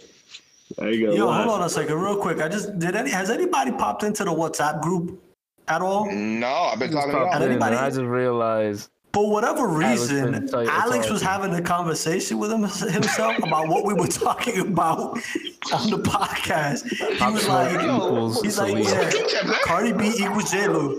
Lou, you can't speak for a whole country. How do you know that? Great question. Pop Smoke equals Selena.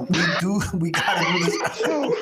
Pop Smoke. I like the ODB from the squad right now. Seriously? Is he like an ODB? This man is. Just gotta watch out for him. That shit was. I think he still wants to talk about aliens, and we haven't gotten to that yet. He did. Yo, that shit is hilarious, man. He loved. Yo, anyway, man. Anyway, about the whole. I know that's not the argument, Big, that you were making. That's the argument that I was making. And Lou, what's your grade? You can't make arguments on argument. Like you. Hold on. Lou, what's your grade? My grade for Selena. Yeah, what you giving her? C minus. Beyonce's A plus. No, I'm giving at the time of her passing. I think she was a B plus. I think she was on her way to becoming an A list star. I just don't think where she was. Where do you think she would be? I think she would have been an A. She would have been an A list star. I think she would have been an A star. I think she had the potential. She had the talent for it. And I think she, had she made the right decision, she would have gone big time. And I don't. There's no indication that she wouldn't have made those decisions. And then I just want to make this point because I just remembered and I wanted to say this earlier. And Josh had spoken about my tone. I think part of it is for me internally. This is me, and I'm not saying that anybody. I think part of it is that for me, Beyonce represents something very special. I'm not a Beyonce fan per se. But what she did at Coachella... It transcends music. Excuse me? It transcends music. Exactly. And I think what she did at Coachella, that if you're anything involved in Black culture and you see what she did there, it was phenomenal. That was amazing. That was beautiful. It was fucking incredible. And what she did with Lemonade, I think anybody that knows anything about Candomblé and Oshun, she built a bridge across the diaspora that is very important for me to highlight right now. She did. My man, you need a dictionary for Christmas, bro. Español tuyo está, coño. Hermano, I'm complimenting you idiot. Coño, tú no sabes leerlo. Okay, my fault, DJ Taino. My fault, DJ Taino. Lou, mándale diccionario in Audible, because he won't read the book. Exactly, he'll read the cover, but nothing else. Just read it to him. So Beyonce did something, incredible. She built a bridge across not only countries. She built a bridge across religion. She built a bridge across politics, because that question about Black in the diaspora is really important. And these niggas giggling damn, yo, about? did I say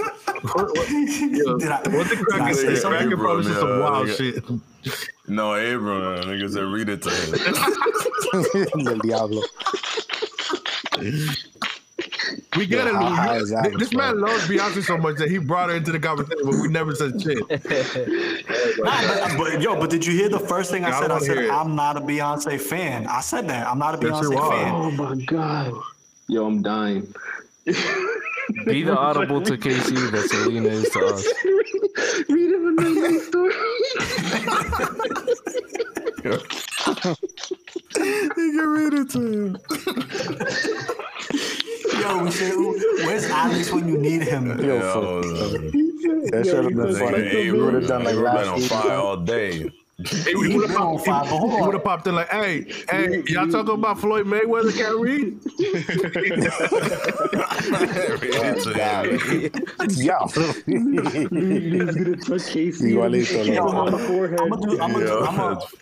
I'm gonna make my point. Regardless, we got your point. I'm gonna mute him. Yo, what's that game, Brutus? I know. Hell yeah. You know Beyonce did transcends 1997 when the University of Columbus said that a professor, 5-time PhD winner, I don't know what the fuck I just said this. Listen, but before I say that, I want to say this.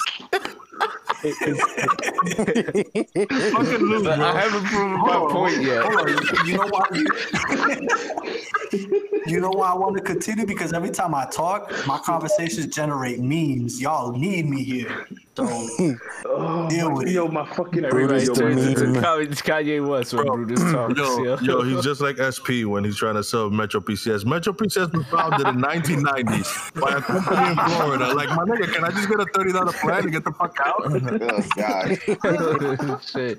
Yeah, well, you know what I'm gonna do? Yeah. Next podcast, I'm gonna mute my microphone and I'm gonna see what y'all have to talk about. That shit gonna be hilarious. Damn, man. Damn. I'm gonna say some ignorant shit just to get you to talk.